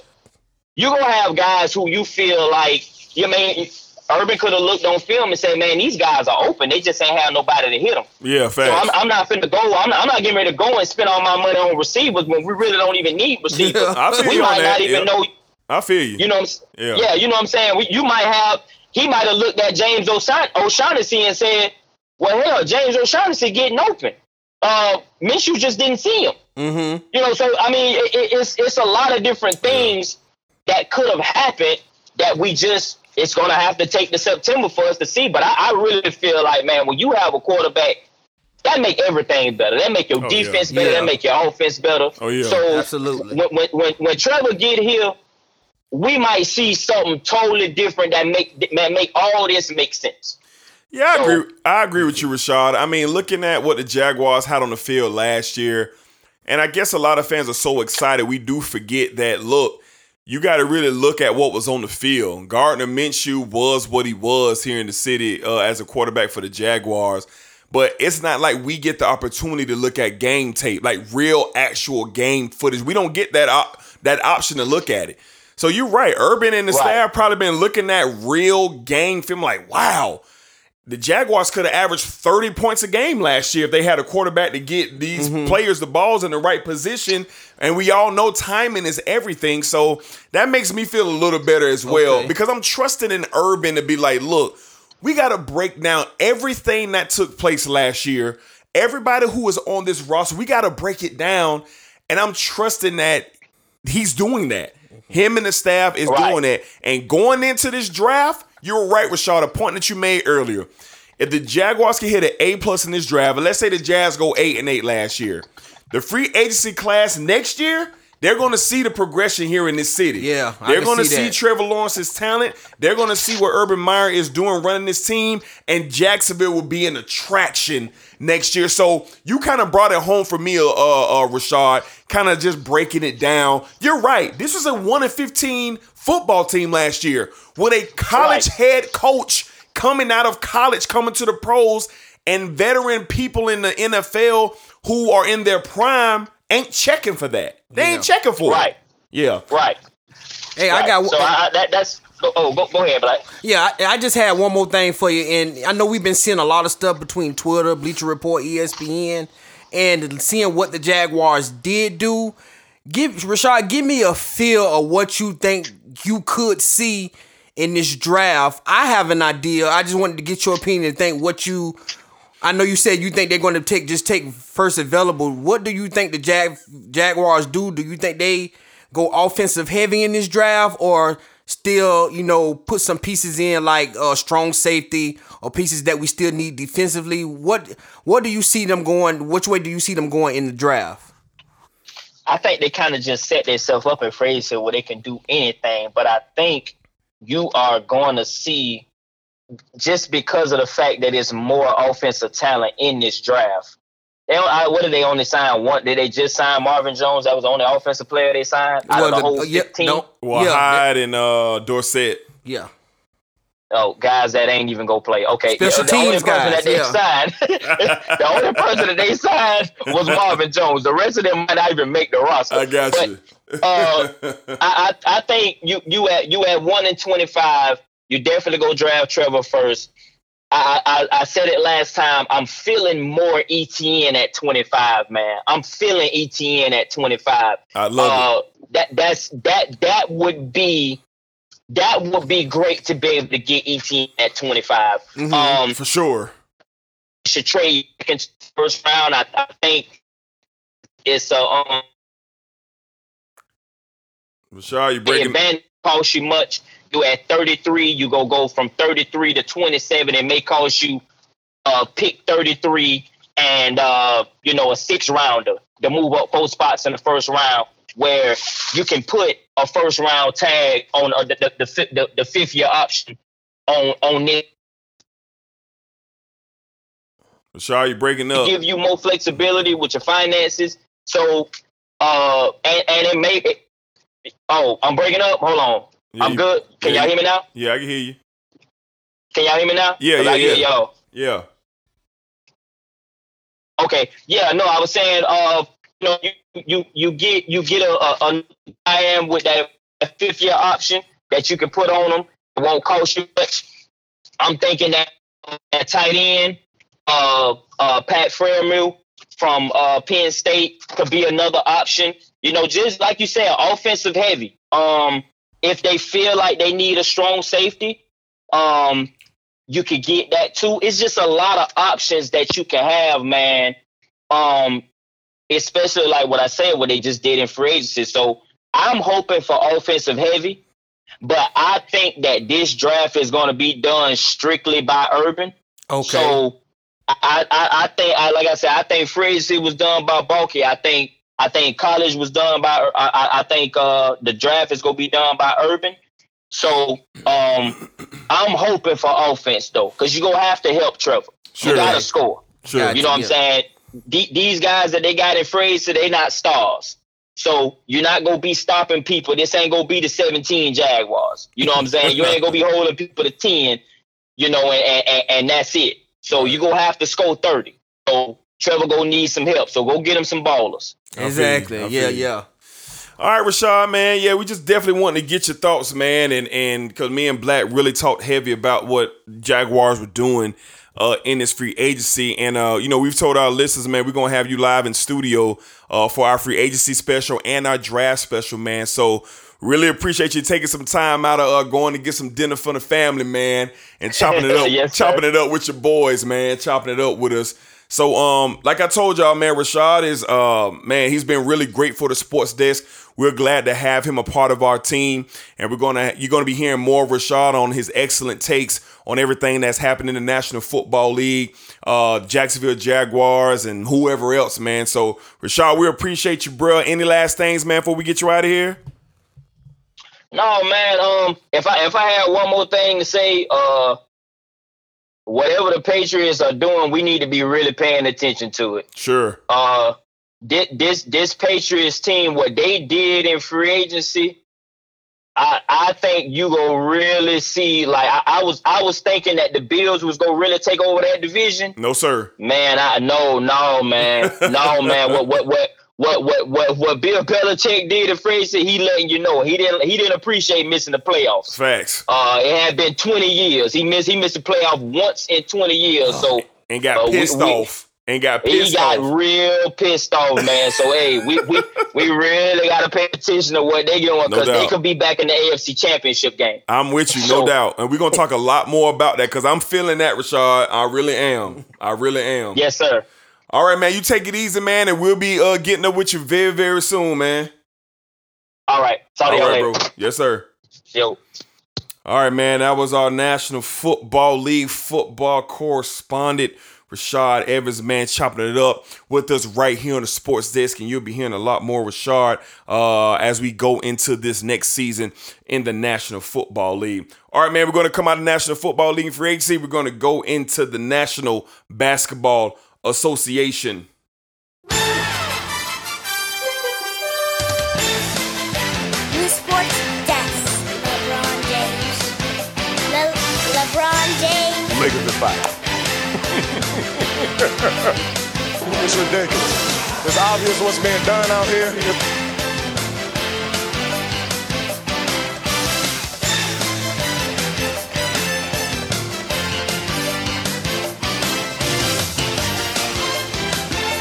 You trash!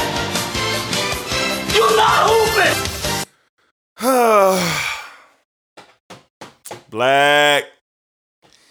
As we talked about earlier in the show, our tweets of the week, Black received a phone call on yesterday that really changed the course and the energy for me and him when we talk about our Los Angeles Lakers and the King, LeBron and Raymond James. And I just want to say before we get started, a lot of y'all out there are sickos. A lot of y'all are disgusting. To hit up me and my brethren as the King laid on the hardwood in agony. You guys think it's funny. You guys think, oh, let me check on DM Black. You guys make me sick. And if you don't think we're going to pay the utmost respect to the Los Angeles Lakers, you got another thing coming, Jack. Los Angeles, home of the greatest franchise in sports, the LA Lakers, and the home of the greatest athlete in the world today, LeBron James, the King. Woo! LeBron James. Woo! LeBron James. Lakers. All right, Black. What you thinking, man? What's your immediate thoughts, man? LeBron James suffered a high ankle sprain injury. X-rays came back negative in Atlanta yesterday. And why the hell were the Lakers playing at 11 o'clock in the morning in Atlanta? Why were they playing that early? It was at home. It was in Los Angeles? Yes. Well, why was they playing I don't that know, early man. on the set? It sickened me. Anyway, Black, LeBron James went down yesterday, man. High ankle sprain. X-rays came back negative. We are waiting for the MRIs. I'm guessing that since the MRI was done and it's come back, that they're not in a rush to let us know that the MRI was also clean. Just like the X-ray, LeBron is just dealing with some severe soreness and inflammation in that area. But Black, the Lakers are on a nice winning streak coming out of All-Star break. LeBron went down, tried to stay in the game, could not do so. Lakers ended up losing that game to the Atlanta Hawks yesterday. They remain the 3 seed in the Western Conference, only 1 game back of the Phoenix Suns, who are currently playing. They're going to play the Lakers tonight in Phoenix, I believe.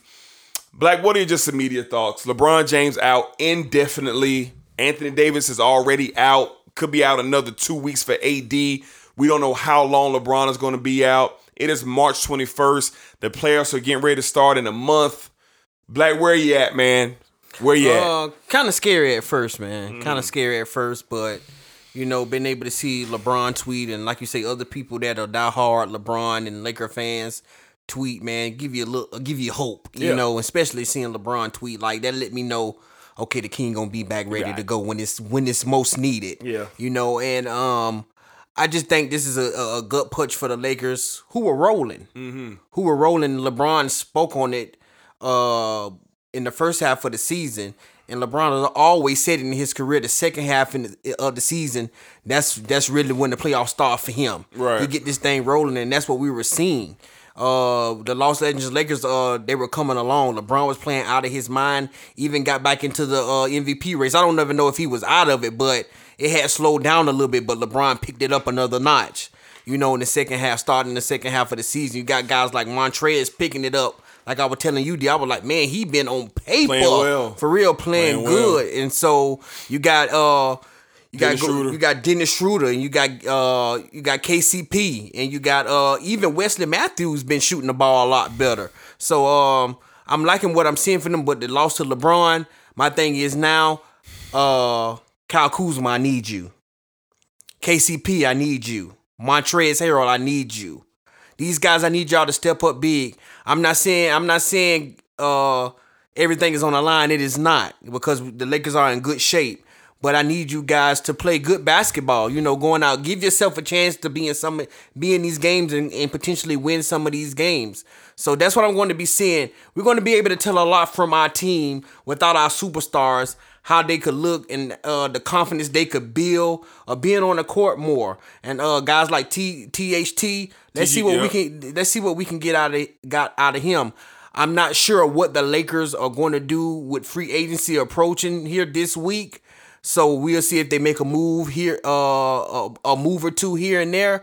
But I'm not sure. But I really believe that this could be a good thing for the Lakers, for all the other players to build some confidence and see where we at, man, and what we got getting ready to head into the playoffs. Yeah, it's a gut punch losing Bron. At first, very concerned.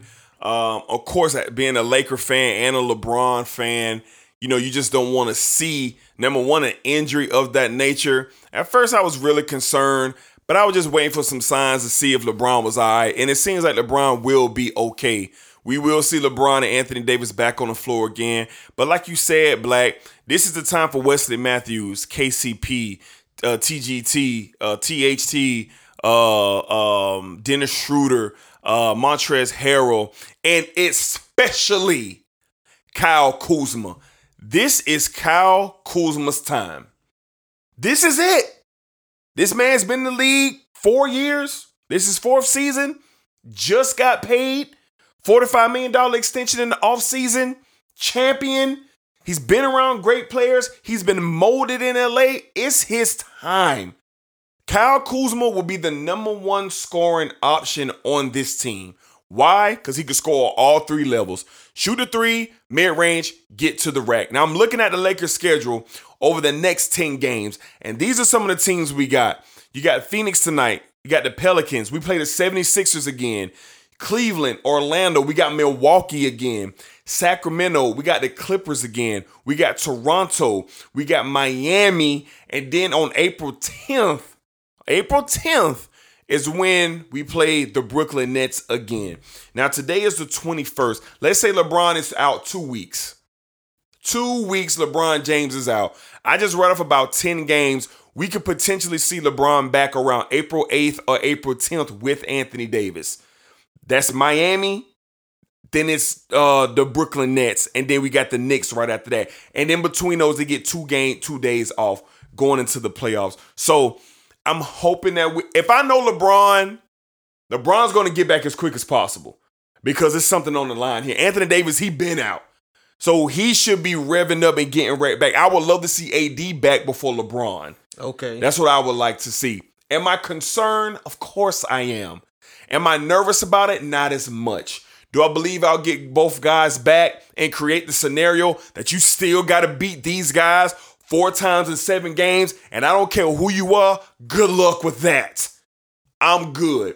Is it going to hurt me? Yes, because I'm going to still watch these Lakers play without LeBron and AD because I got to see what our role players are doing. I got to see what THT is doing. I got to see if we're going to sign Andre Drummond after the Cavs buy out. Adrian Wojnarowski is leaning towards the Cavs buying out Drummond because they're not able to get the trade that they're looking for. If that's the case, that's a plus for the Lakers, Black. Mm-hmm. Because we can't afford to trade for Drummond. We have to get him on a buyout, and we'll see how that goes. But all in all, concern, yes. Looks like LeBron's going to be okay. We're going to lose him for about 10 to 12 games. As long as we can get LeBron and AD back enough time to get their wind up, get some game action going into the playoffs, I think we'll be okay. Now, we're the 3 seed right now. How far do the Lakers drop? How far do they drop? Because it's so tight. It's tight with the standings, and I'm sitting here looking at the standings now. You have the Jazz at 30-11, the Suns at 27-13, and the Lakers at 28-14, and then you have the Clippers at 27-16. The Blazers at the 5 seed at 25-16. Then you have the Nuggets 25-17. The Spurs at 22-17. And the Dallas Mavericks at 21-19 had made a push. And then you got the Warriors right there at the 9th seed looking right out of the playoffs at 22-21. So these next couple of weeks could be big for us with seeding and everything because some of these records I'm looking at, man, it's tight. It's only separated by like 2 or 3 games here. So it's going to be interesting to see how many wins we could get without having LeBron like in AD these next 2 weeks.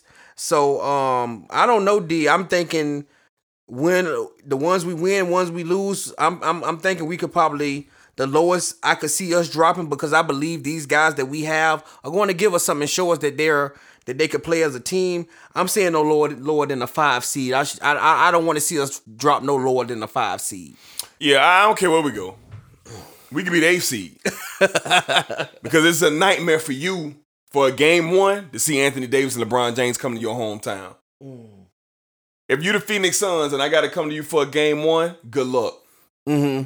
If you the Portland Trailblazers, I got to come see you in the game 1 with AD and LeBron James, good luck. Nuggets, Spurs, it don't matter. It don't matter. If I got to come to Utah and I'm the 8th seed, I'm willing to bet you any amount of money that the Lakers at the 8th seed will beat the Jazz in 7 games. Because of those 2 guys. Mm-hmm. If they're healthy and they're intact, and if we got championship experience, Alex Caruso is a champion. Yes, he is. KCP's a champion. Yes, he is. Kyle Kuzma's a champion. Yes, he is. Trez and Schroeder are hungry. THC, he's hungry. So this is what we're looking at. Mm-hmm. And I think the Lakers will be okay, but I do agree with you. I can see them floating around that 5 seed until LeBron and AD can get back. Because you got Portland, you got the Clippers, you got Phoenix. These teams could get in front of the Lakers and possibly stay there before the playoffs start. But it was definitely a scare yesterday. In Los Angeles with LeBron going down versus the Hawks. But, we'll be keeping a close eye to whenever the King returns. All right, Black, let's talk, man. PJ Tucker. Black in here, he ain't even focused on the show. We do got a barn burner right now. 6 seed Texas Tech, 3 seed Arkansas. Best game of the day. It is currently 66-67 Arkansas. Razorbacks have the ball, 20 seconds left. And looks like they're going to go to the foul line, and Texas Tech is going to hope to get an opportunity to tie this game if the Razorbacks can hit 2 free throws and get up 3 points. Very good game here. I told Black earlier today that this could be the game today, and it looks like it is right now. All right, Black, let's talk. PJ Tucker traded to the Milwaukee Bucks. Black, what do you think about this trade, and what does this do for Milwaukee? Yeah, we talked about this yesterday, man. A big move in my eyes. I think this really defensively, this is going to help the Bucks. The Bucks are already a good defensive team, but defensively, adding PJ Tucker to Giannis, and then Drew Holiday and him, and then PJ Tucker can occasionally give you a corner 3, to light you up. So I believe it's coming a little tighter with him coming to the Bucks. Between the Nets and Philly, it's going to be interesting to see how this thing goes. I don't know how many more times they play each other in the regular season, but those 3 teams seem to be, kind of separate. We kind of see them as being the teams. Okay, these are the teams you're going to be able to pick from coming out of the East. But I love the signing of PJ Tucker defensively for the Milwaukee Bucks. Black, we got 5 seconds left. Oh! They didn't call it? Arkansas survives 68-66 over Texas Tech. My heart breaks for that kid who missed that layup at the rim. Could have been a foul there. We'll have to see the replay, but it could have been a foul there. They did not call it. Razorbacks survive against the Red Raiders. Wow, what a finish, man. What a finish. Great game. Great game, man. These are the games you want to see in the tournament. Most definitely. Great game. Dang, man. Red Raiders played their heart out, man. I want to see that last play again. It looked like it could have been a foul there. But do you call that foul? Do you call that? If you're the ref, do you foul that? Do you give the... Nah, he just missed. It was contact. His body was on him, but I don't think you could call that. That's tough, man. That's a tough one. Yeah, I don't know if you call that. It's not. I don't think it was enough contact there to call That's that. tough. I don't think there was enough contact there to call that. Great game. Razorbacks advance to the Sweet 16. Great game. All right, so back to PJ Tucker. Great move. Great move for the Bucks. They needed this piece, but it's kind of give and take. PJ Tucker provides toughness. PJ Tucker can guard your best player on the team. PJ Tucker he can give you an occasional 3-point shot, but he doesn't provide much offense. He gives you grit. He gives you toughness. You're not going to push him around.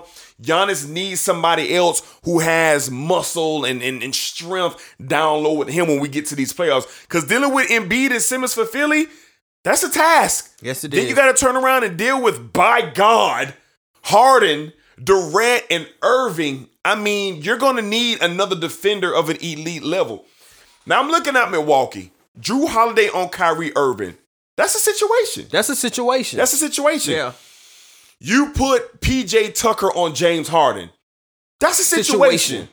Former teammates, you got to know they know a lot about each other. A lot. Yeah. A lot. And then you got Giannis and Durant. That's a situation. A lot of situations there. It's a situation. So I'm eager to see if we get this Bucks and Nets playoff matchup because I'm looking at the 3 best players for the Nets. You're dealing with 3 very good defenders in Milwaukee. First team all defensive player in Drew Holiday, defensive player of the year in Giannis Antetokounmpo, first team in PJ Tucker. So we're gonna be. I hope we get to see him again in the regular season. I'm not sure if we do. I think we do though. Yeah, I think we do get him again in the regular season. But PJ Tucker's a very nice addition. I think he fits in Milwaukee, and I think it gives them a little bit of more swag, so to speak, coming into the building that they know they got a guy that you're just not gonna move like that, and he's dependable. So yeah, so good move by the Milwaukee Bucks bringing in PJ Tucker. All right, man, we got the trade deadline coming up in the NBA. It's kind of gotten a little quiet around the league in trades. Aaron Gordon is a name that's out there for the Orlando Magic. His name is being thrown in the mix with Golden State. The Pelicans are in the mix for Aaron Gordon. The New York Knicks could be a possible destination for Aaron Gordon. And last but not least, the Phoenix Suns are seen to be interested in Aaron Gordon. Those are what the reports are saying. Other than that, the main name out there for the buyout is Andre Drummond. It's Andre Drummond. Zach LaVine, Bulls say he will not be traded. Kyle Lowry, they say he will not be traded for the Raptors. So it seems like you could have a quiet trade deadline, but Drummond and Aaron Gordon seem to be the marquee names on the moves. What do you think Aaron Gordon could possibly fit with his skill set? Very good rebounder, some athleticism, underrated defender. Scoring's gone down a lot. Vucevic is the man in Orlando right now to get the ball in his hands. What do you think about Aaron Gordon potentially landing with a contender? Well, the other night scoring wise, it didn't look like his scoring went down against the Nets. But Aaron Gordon seemed like he still got a little something. I had said on the last episode, I really don't know how much he could give you, but I think Aaron Gordon could give a contender a pretty decent, give them something to help them out in the playoffs. Where he lands, I don't know. I think he would be a really nice fit with Phoenix because Phoenix got that young team. They just need one more piece to pay a person that can pay that 3-4 slot. So I think he would be a good fit there. And also, I see another name that's raising eyebrows, and I was like, "Where did this come from?" Alonzo Ball.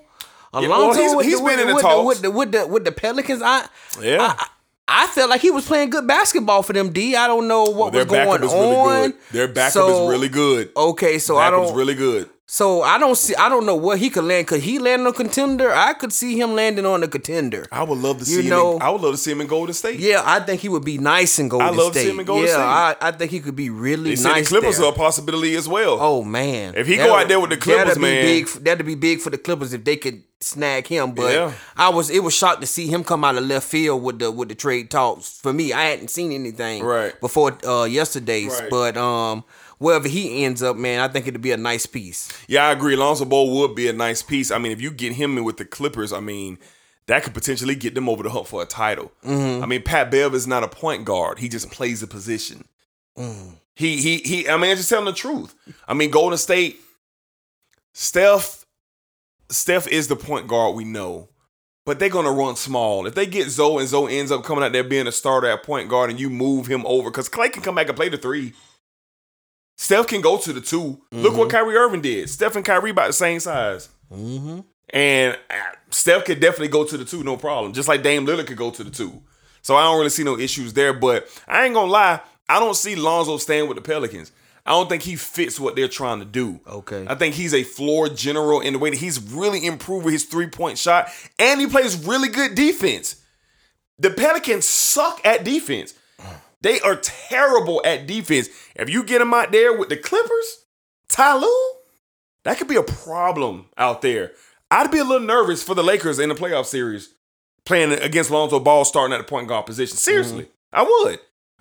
So keep an eye on that Lonzo Ball trade. We'll see if he is traded or not. He is a free agent at the end of this season as well. Okay. So either way it goes, Zoe could be on the move, okay?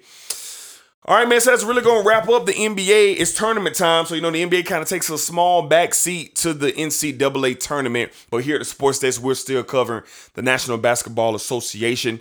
And, we'll keep you guys abreast of anything that we get with the breaking news or any moves or any storylines. We'll be talking about it here at the Sports Desk. All right, Black, I've had enough. I've been sick and tired of this certain type of conversation.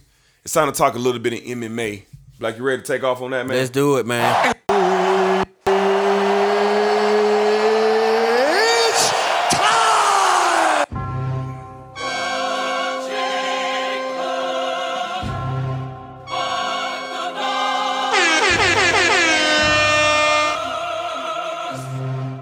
Hey, this reduced lunch sports, man. Come on now. Do you smell what The Rock is cooking? Break it down.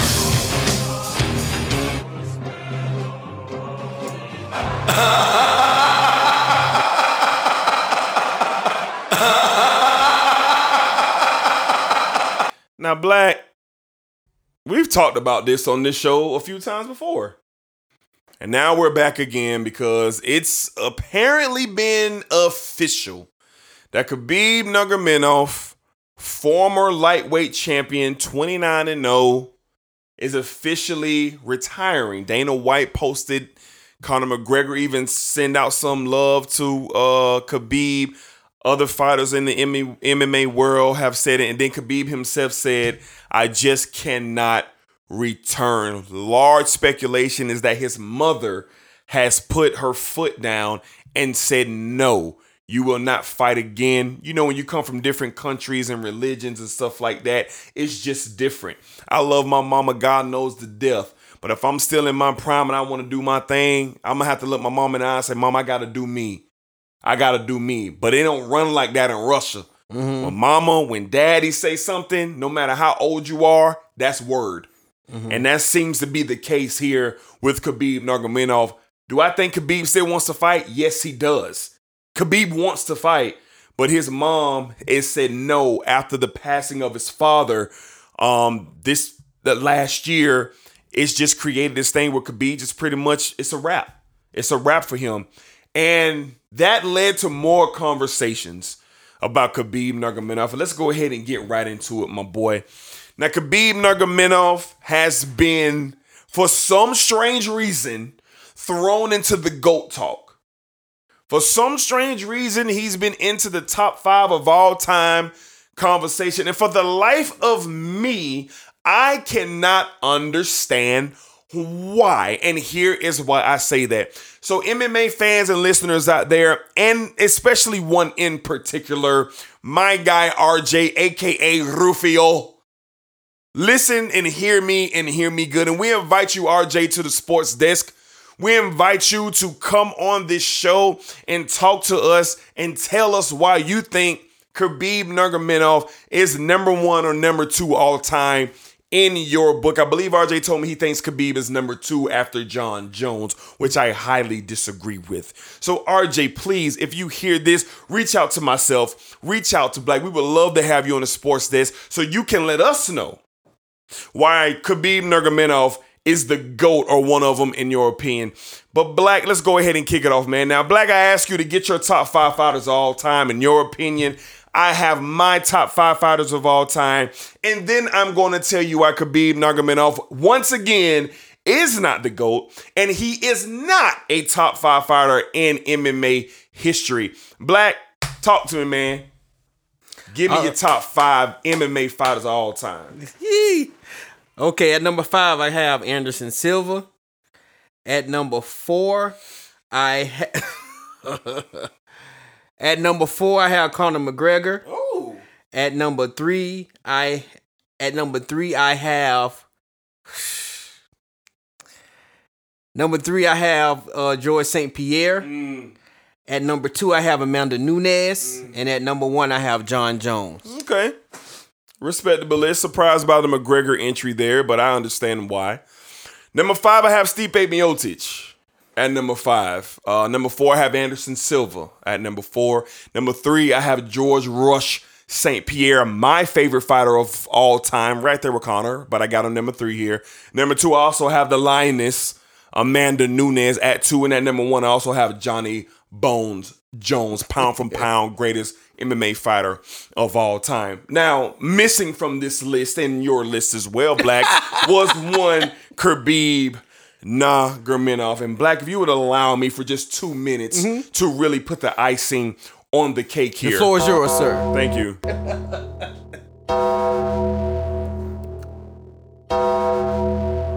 Gangsta gaze.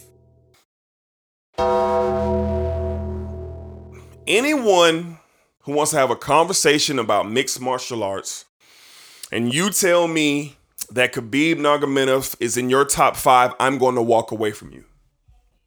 I'm not going to have a conversation with you about Khabib Nurmagomedov being the GOAT or even being a top 5 MMA fighter of all time. And here's what people say, oh, D, he's 29-0. And my reply is, so what? Go down that 29-0 and tell me who did he beat. Now, Black, Shogun Rua, at one point in time, we revered Shogun. Bad man. Former light heavyweight champion of the world.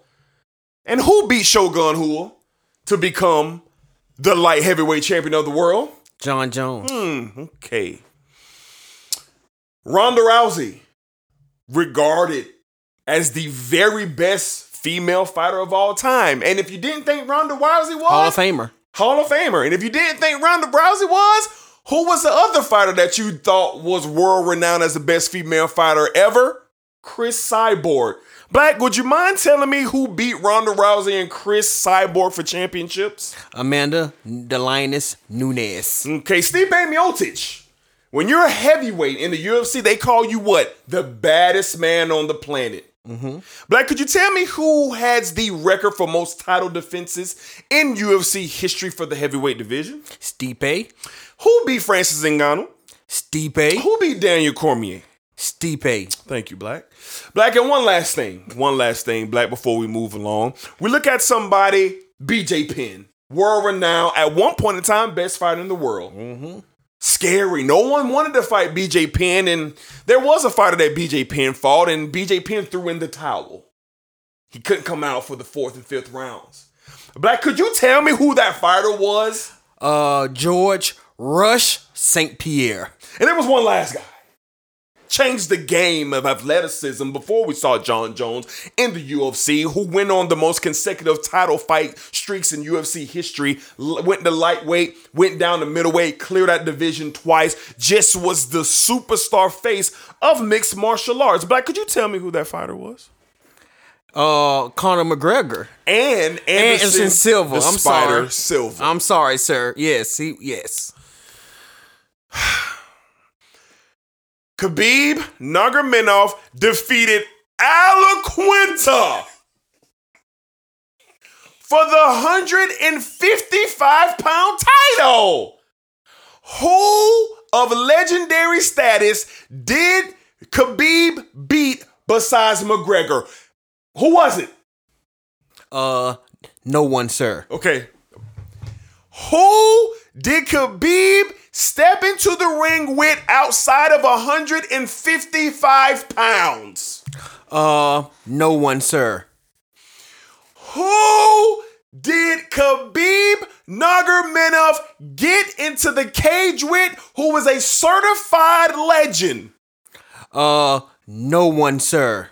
So why in God's green earth are y'all telling me that a guy who was 29-0, who defeated Al Quinta in 5 rounds, took him 5 rounds to beat Al Quinta, to become the new 155-pound champion? And then here they were, oh, but he beat Justin Gaethje. Who? Who's Justin Gaethje beat?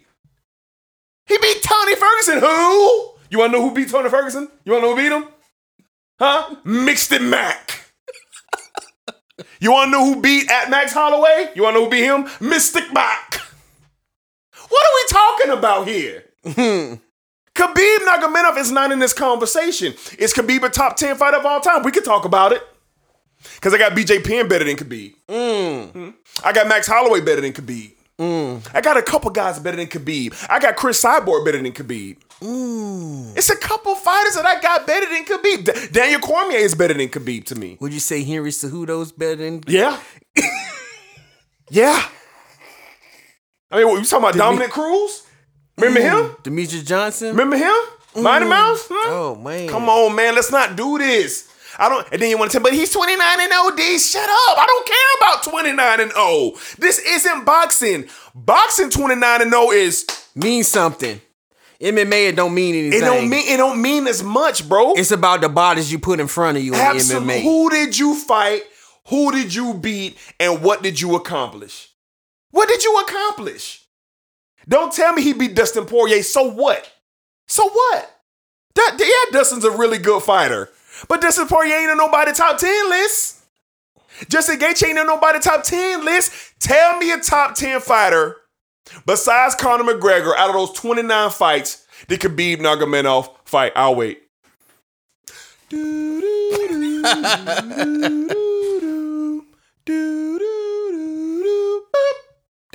Nobody. So for one last time, unless RJ takes our invitation or anybody else who's out there listening who loves MMA, unless y'all take our invitation, please stop telling me that Khabib Nurmagomedov is the GOAT, and please stop telling me that he is a top 5 or top 10 fighter of all time. Was Khabib a very good fighter, even great fighter? Yes. Yes, he was. He beat everybody that you put in front of him. But when you talk MMA, when you talk boxing, you gotta go to the resume. You wanna know why Floyd Mayweather is revered as one of the greatest of all time? Whether you like him or not, go check the bodies. You wanna know why Muhammad Ali is the GOAT? Go check the bodies. Go check them. You wanna know why Roy Jones Jr., you wanna know why and Earl Spence Jr. and Terrence Crawford, these guys are coming up in the race? Go check the sheets.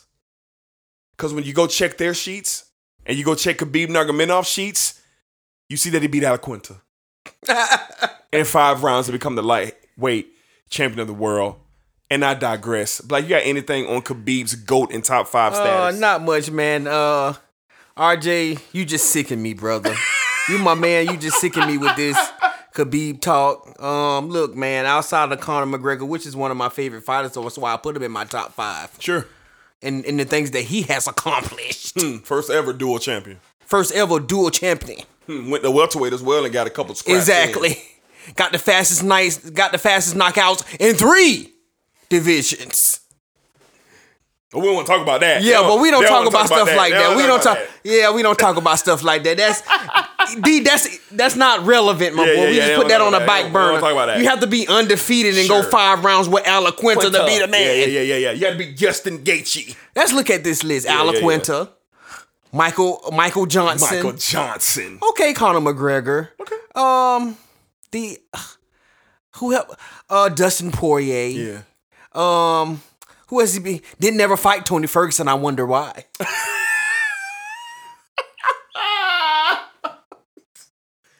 Yeah, man. And then for some reason, a little guy at featherweight said, you know what? I'm going to test myself. Max Holloway said, I'll move up to fight Khabib. But what happened to Khabib? He pulled out. So tell me why some of the top fighters who's been willing to fight Khabib, he pulls out. I don't know, man. Besides McGregor, he pulls out. Yeah, man.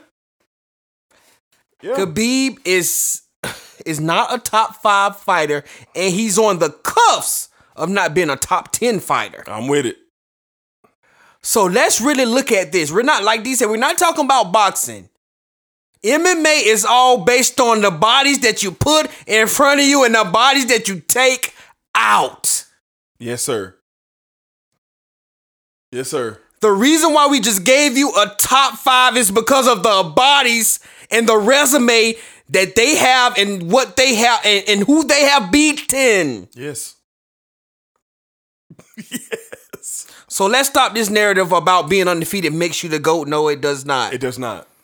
Amanda Nunes has been beaten before, but why we call her the greatest fighter of all time, you know why? They know why. They know why. She's beat 2 Hall of Famers. Yeah. Well, maybe 3 while 2. at home. Maybe 3. Yeah. Devastating And put fashion. them to rest. Devastating fashion. Put them to rest. Play Undertaker for me. Put them to rest.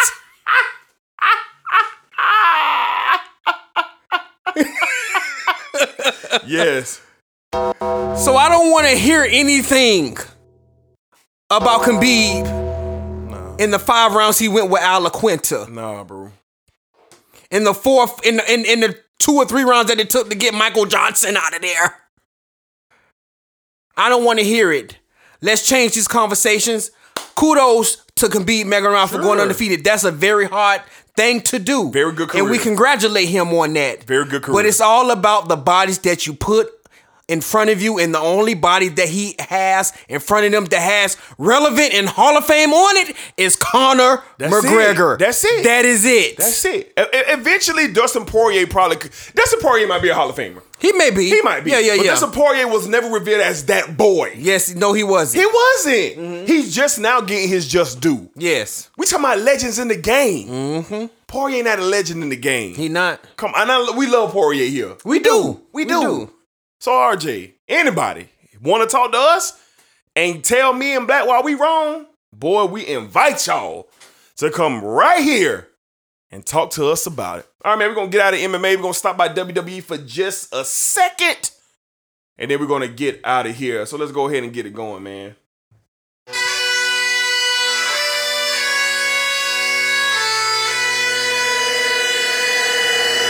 listening to the Sports Show. Hey, this is Juice Lunch Sports, man. Come on, man.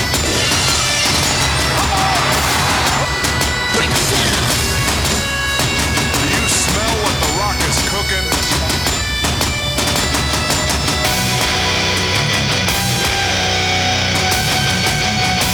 Hey, bro, listening to the Sports Desk.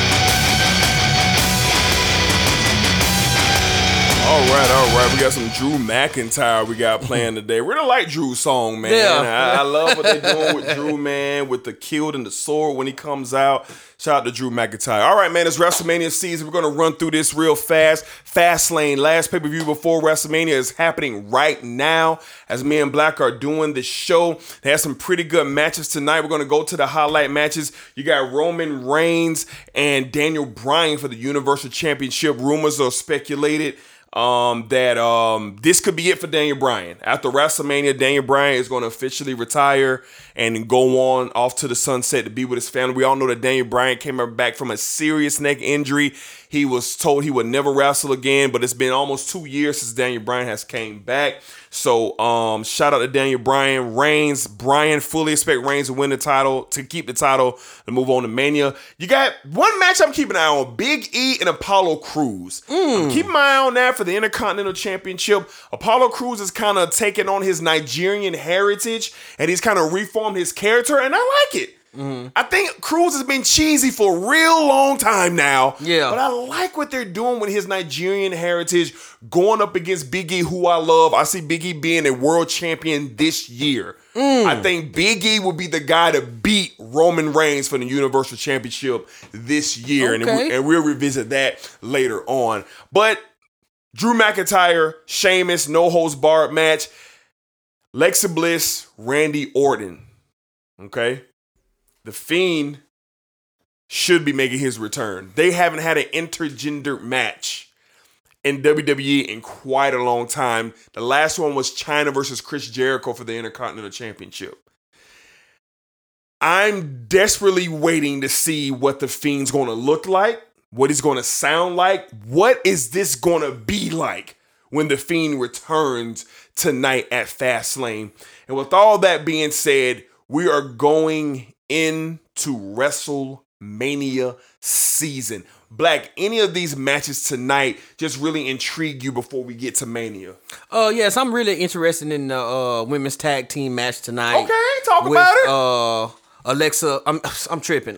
With Bianca Belair and Sasha Banks versus Nia Jackson and Shayna Baszler. I'm really looking forward to that. I hope it hasn't happened while we're sitting here, but I'm looking forward to that. I think the Drew McIntyre and Sheamus match is going to be pretty decent, being former friends, close friends, and very entertaining. No holds barred. Yeah, no holds barred. I think that should be a very good one. And I want to see how Roman Reigns and Daniel Bryan plays out.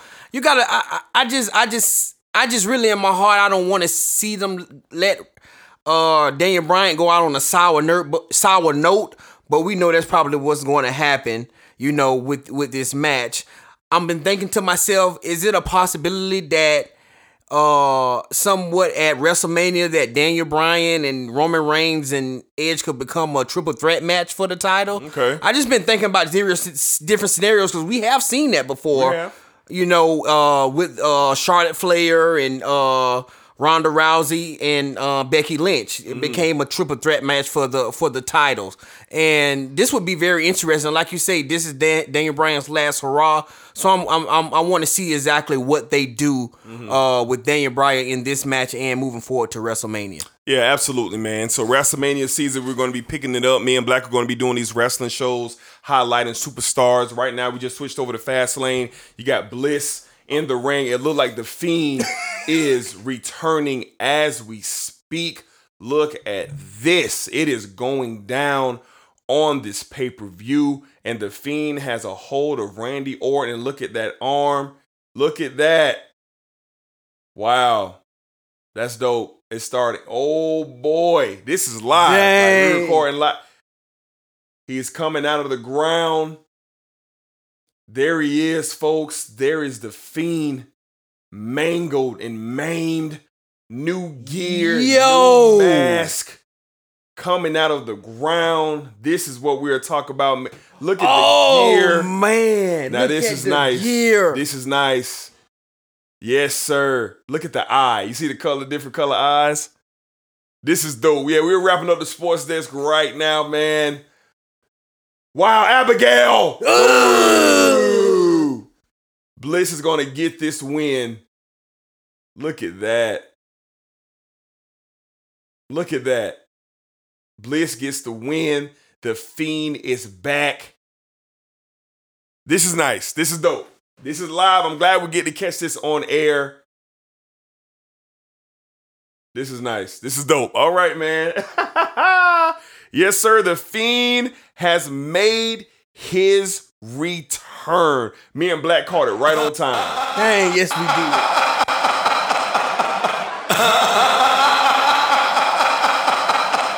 Yeah. Look at that. WrestleMania, baby. Boy, that's something right there, boy. WrestleMania. That's something right there. All right, man, we're going to get into some other news, man, that we're going to get out of here as me and Black are watching what's going on in WWE Fastlane. Real fast, man. Big congratulations. Big shout out to LeBron James and Mav Carter on becoming owners of the Boston Red Sox, a part of this new ownership group. First two African-American men to have any type of ownership in baseball. Well, they're the third. Derek Jeter has ownership with the Miami Marlins. So Carter and LeBron joined Derek Jeter. I mean, in my lifetime, I never thought I'd see it. Never. And the Boston Red Sox? I mean, if you know about Boston, you know what I'm saying? It's kind of wild to think that Bron and Mav Carter are part of this group. This is Bron's second professional team that he has ownership stake in. Liverpool out there in England. It's amazing what he's doing. Man, it's crazy. LeBron gonna be a billionaire while being an NBA player, bro. Yes, he will be. And LeBron says he ain't stopping there. His goal is to be the sole owner of an NBA team. That's big, man. And the capital that he's building as a player, LeBron will own a team. Yes, he will. It's just a matter of time. And just shout out to LeBron and what he's doing. He's really changing the landscape. There's something to be said, man, about guys. The way we grew up seeing guys like Michael Jordan, Charles Barkley, those guys, they didn't do much for us. No disrespect to them. They didn't make the moves that we're seeing from God. LeBron is changing the playing field for the black athlete today. Yeah. He's opening up doors to let these young guys see that you can do this and still be at the top of your game. Yep. Put the right people around you to make the right moves for you, and you can be very successful. This is big. This is big for black people, man, to see LeBron James and Mav Carter be part owners of the Boston Red Sox. Monstrous. This has never been done in Boston Red Sox history. Monstrous. And the history is very long for Boston Red Sox. Monstrous. So shout out to LeBron James, Mav Carter, on the big deal, man, on becoming part owners of the Boston Red Sox. Yeah, man, it's incredible. It's incredible. And shout out to Jordan too. I mean, Jordan is the only African American owner in the NBA. Yes. For the Charlotte Hornets, man. But I know what you mean by that. The way Mav and LeBron are moving, we didn't get a chance to see Jordan move like that. Mm-hmm. So I know what you're saying with that. All right, man. Eric Bischoff is wild. Eric Bischoff is going into the WWE Hall of Fame. Going into the WWE Hall of Fame, man. We just got some breaking news into the sports desk. Looks like LaMelo Ball may be out for the rest of the season with a fractured wrist. God. Man, that sucks, bro. That sucks, man. Your potential rookie of the year is out. He still should be rookie of the year. Is out for the rest of the season. Breaking Man, news that here at the sucks, sports man. desk. Dang. Man, that sucks, man. That sucks. All right, man. A good thing, Eric Bischoff. If you know Eric Bischoff, WCW guru, formed the NWO, major marksman man in wrestling history. I mean, just exceptional the things that Bishop has done. If you know the history, it is wild that he's going into the WWE Hall of Fame. And Black, they're doing something really dope next year for HBCU college football players. They're gonna have a bowl game for HBCU players only to be on display for the NFL coaches and GMs and owners. Okay. So they're going to start that in 2022. I think this is incredible. It's like what basketball players get the chance to do in the tournament. You don't necessarily have to be a part of a Power 5 to make it to the league. You don't. But when you're an HBCU football player, you don't get looked at. Name me one HBCU football player that you know about besides Doug Williams. That's it. That's almost 30 years ago. Yeah. Not saying that there aren't others in the league, but we don't know who they are. But the NFL is putting on this game for these players. That is huge. Shout out to the NFL for doing this, or whoever is behind this move. HBCU Bowl coming in 2022. Great deal. Yeah, that's big. Speaking of football, NFL and Disney and Amazon close on a monstrous deal. $1 billion deal. Thursday Night Football is moving exclusively to Amazon next season. ESPN is going to get regular season games outside of Monday Night Football coming in 2022 as well. And more details for ABC to get regular season games as well. You could potentially get games on Sunday, ABC, CBS, and Fox. Oh, man. All on Sundays. NBA is listening and expanding. On those Sundays, we get in Fox and CBS. Now, here at the Sports Desk, we get all the leaks, so we don't miss no games. Yeah. But it'll be great for other people to have the option to see games like this. So, huge deal with the NFL, Disney, and Amazon. And last but not least, my boy, Canelo Saul Alvarez has locked in his next championship attempt against Billy Joel Sanders, set on May 8th, your boy's birthday, Cinco de Mayo, but it will be in front of 60,000 fans at AT&T Stadium in Dallas, Texas. The largest crowd since the global pandemic just over a year ago. Canelo, Billy Joe Sanders, middleweight fight, May 8th, 60,000 fans in AT&T Stadium, Jerry's World. That's big. There you have it. Yeah, that's big. All right, man. Shout out to Dre. Shout out to Lemon Pepper Freestyle, Ross Rose. So, it's carry out. You get all that. All right, man. That's pretty much it. Black, anything else before we get out of here? Nah, man. Just Just want to say all the listeners and all the support we get, man. We appreciate all the love. Yes. Man, y'all can hit me on Instagram and Twitter at BlackENL3, man. Y'all hit me up. Let's talk about it. Absolutely, man. You can hit me at Dedrick L. Hicks Jr., man, on Twitter and Instagram. Hit up the Reduced Lunch Sports page on Instagram as well. If you have lost track of any type of episodes, all episodes are posted there. Shout out to the MPN Network. Shout out to the Reduced Lunch team.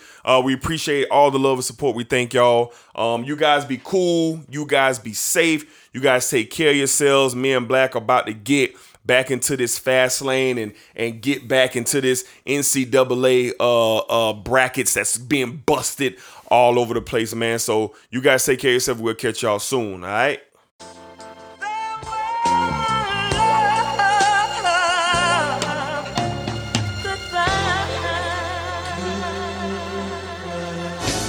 Are you ready to go? Are you ready to go? Are you ready to go? Are you ready to go? The answer is no. The Sports Desk. Hey, bro, you listening to the Sports Desk. Hey, this Reduced Lunch Sports, man. Come on now.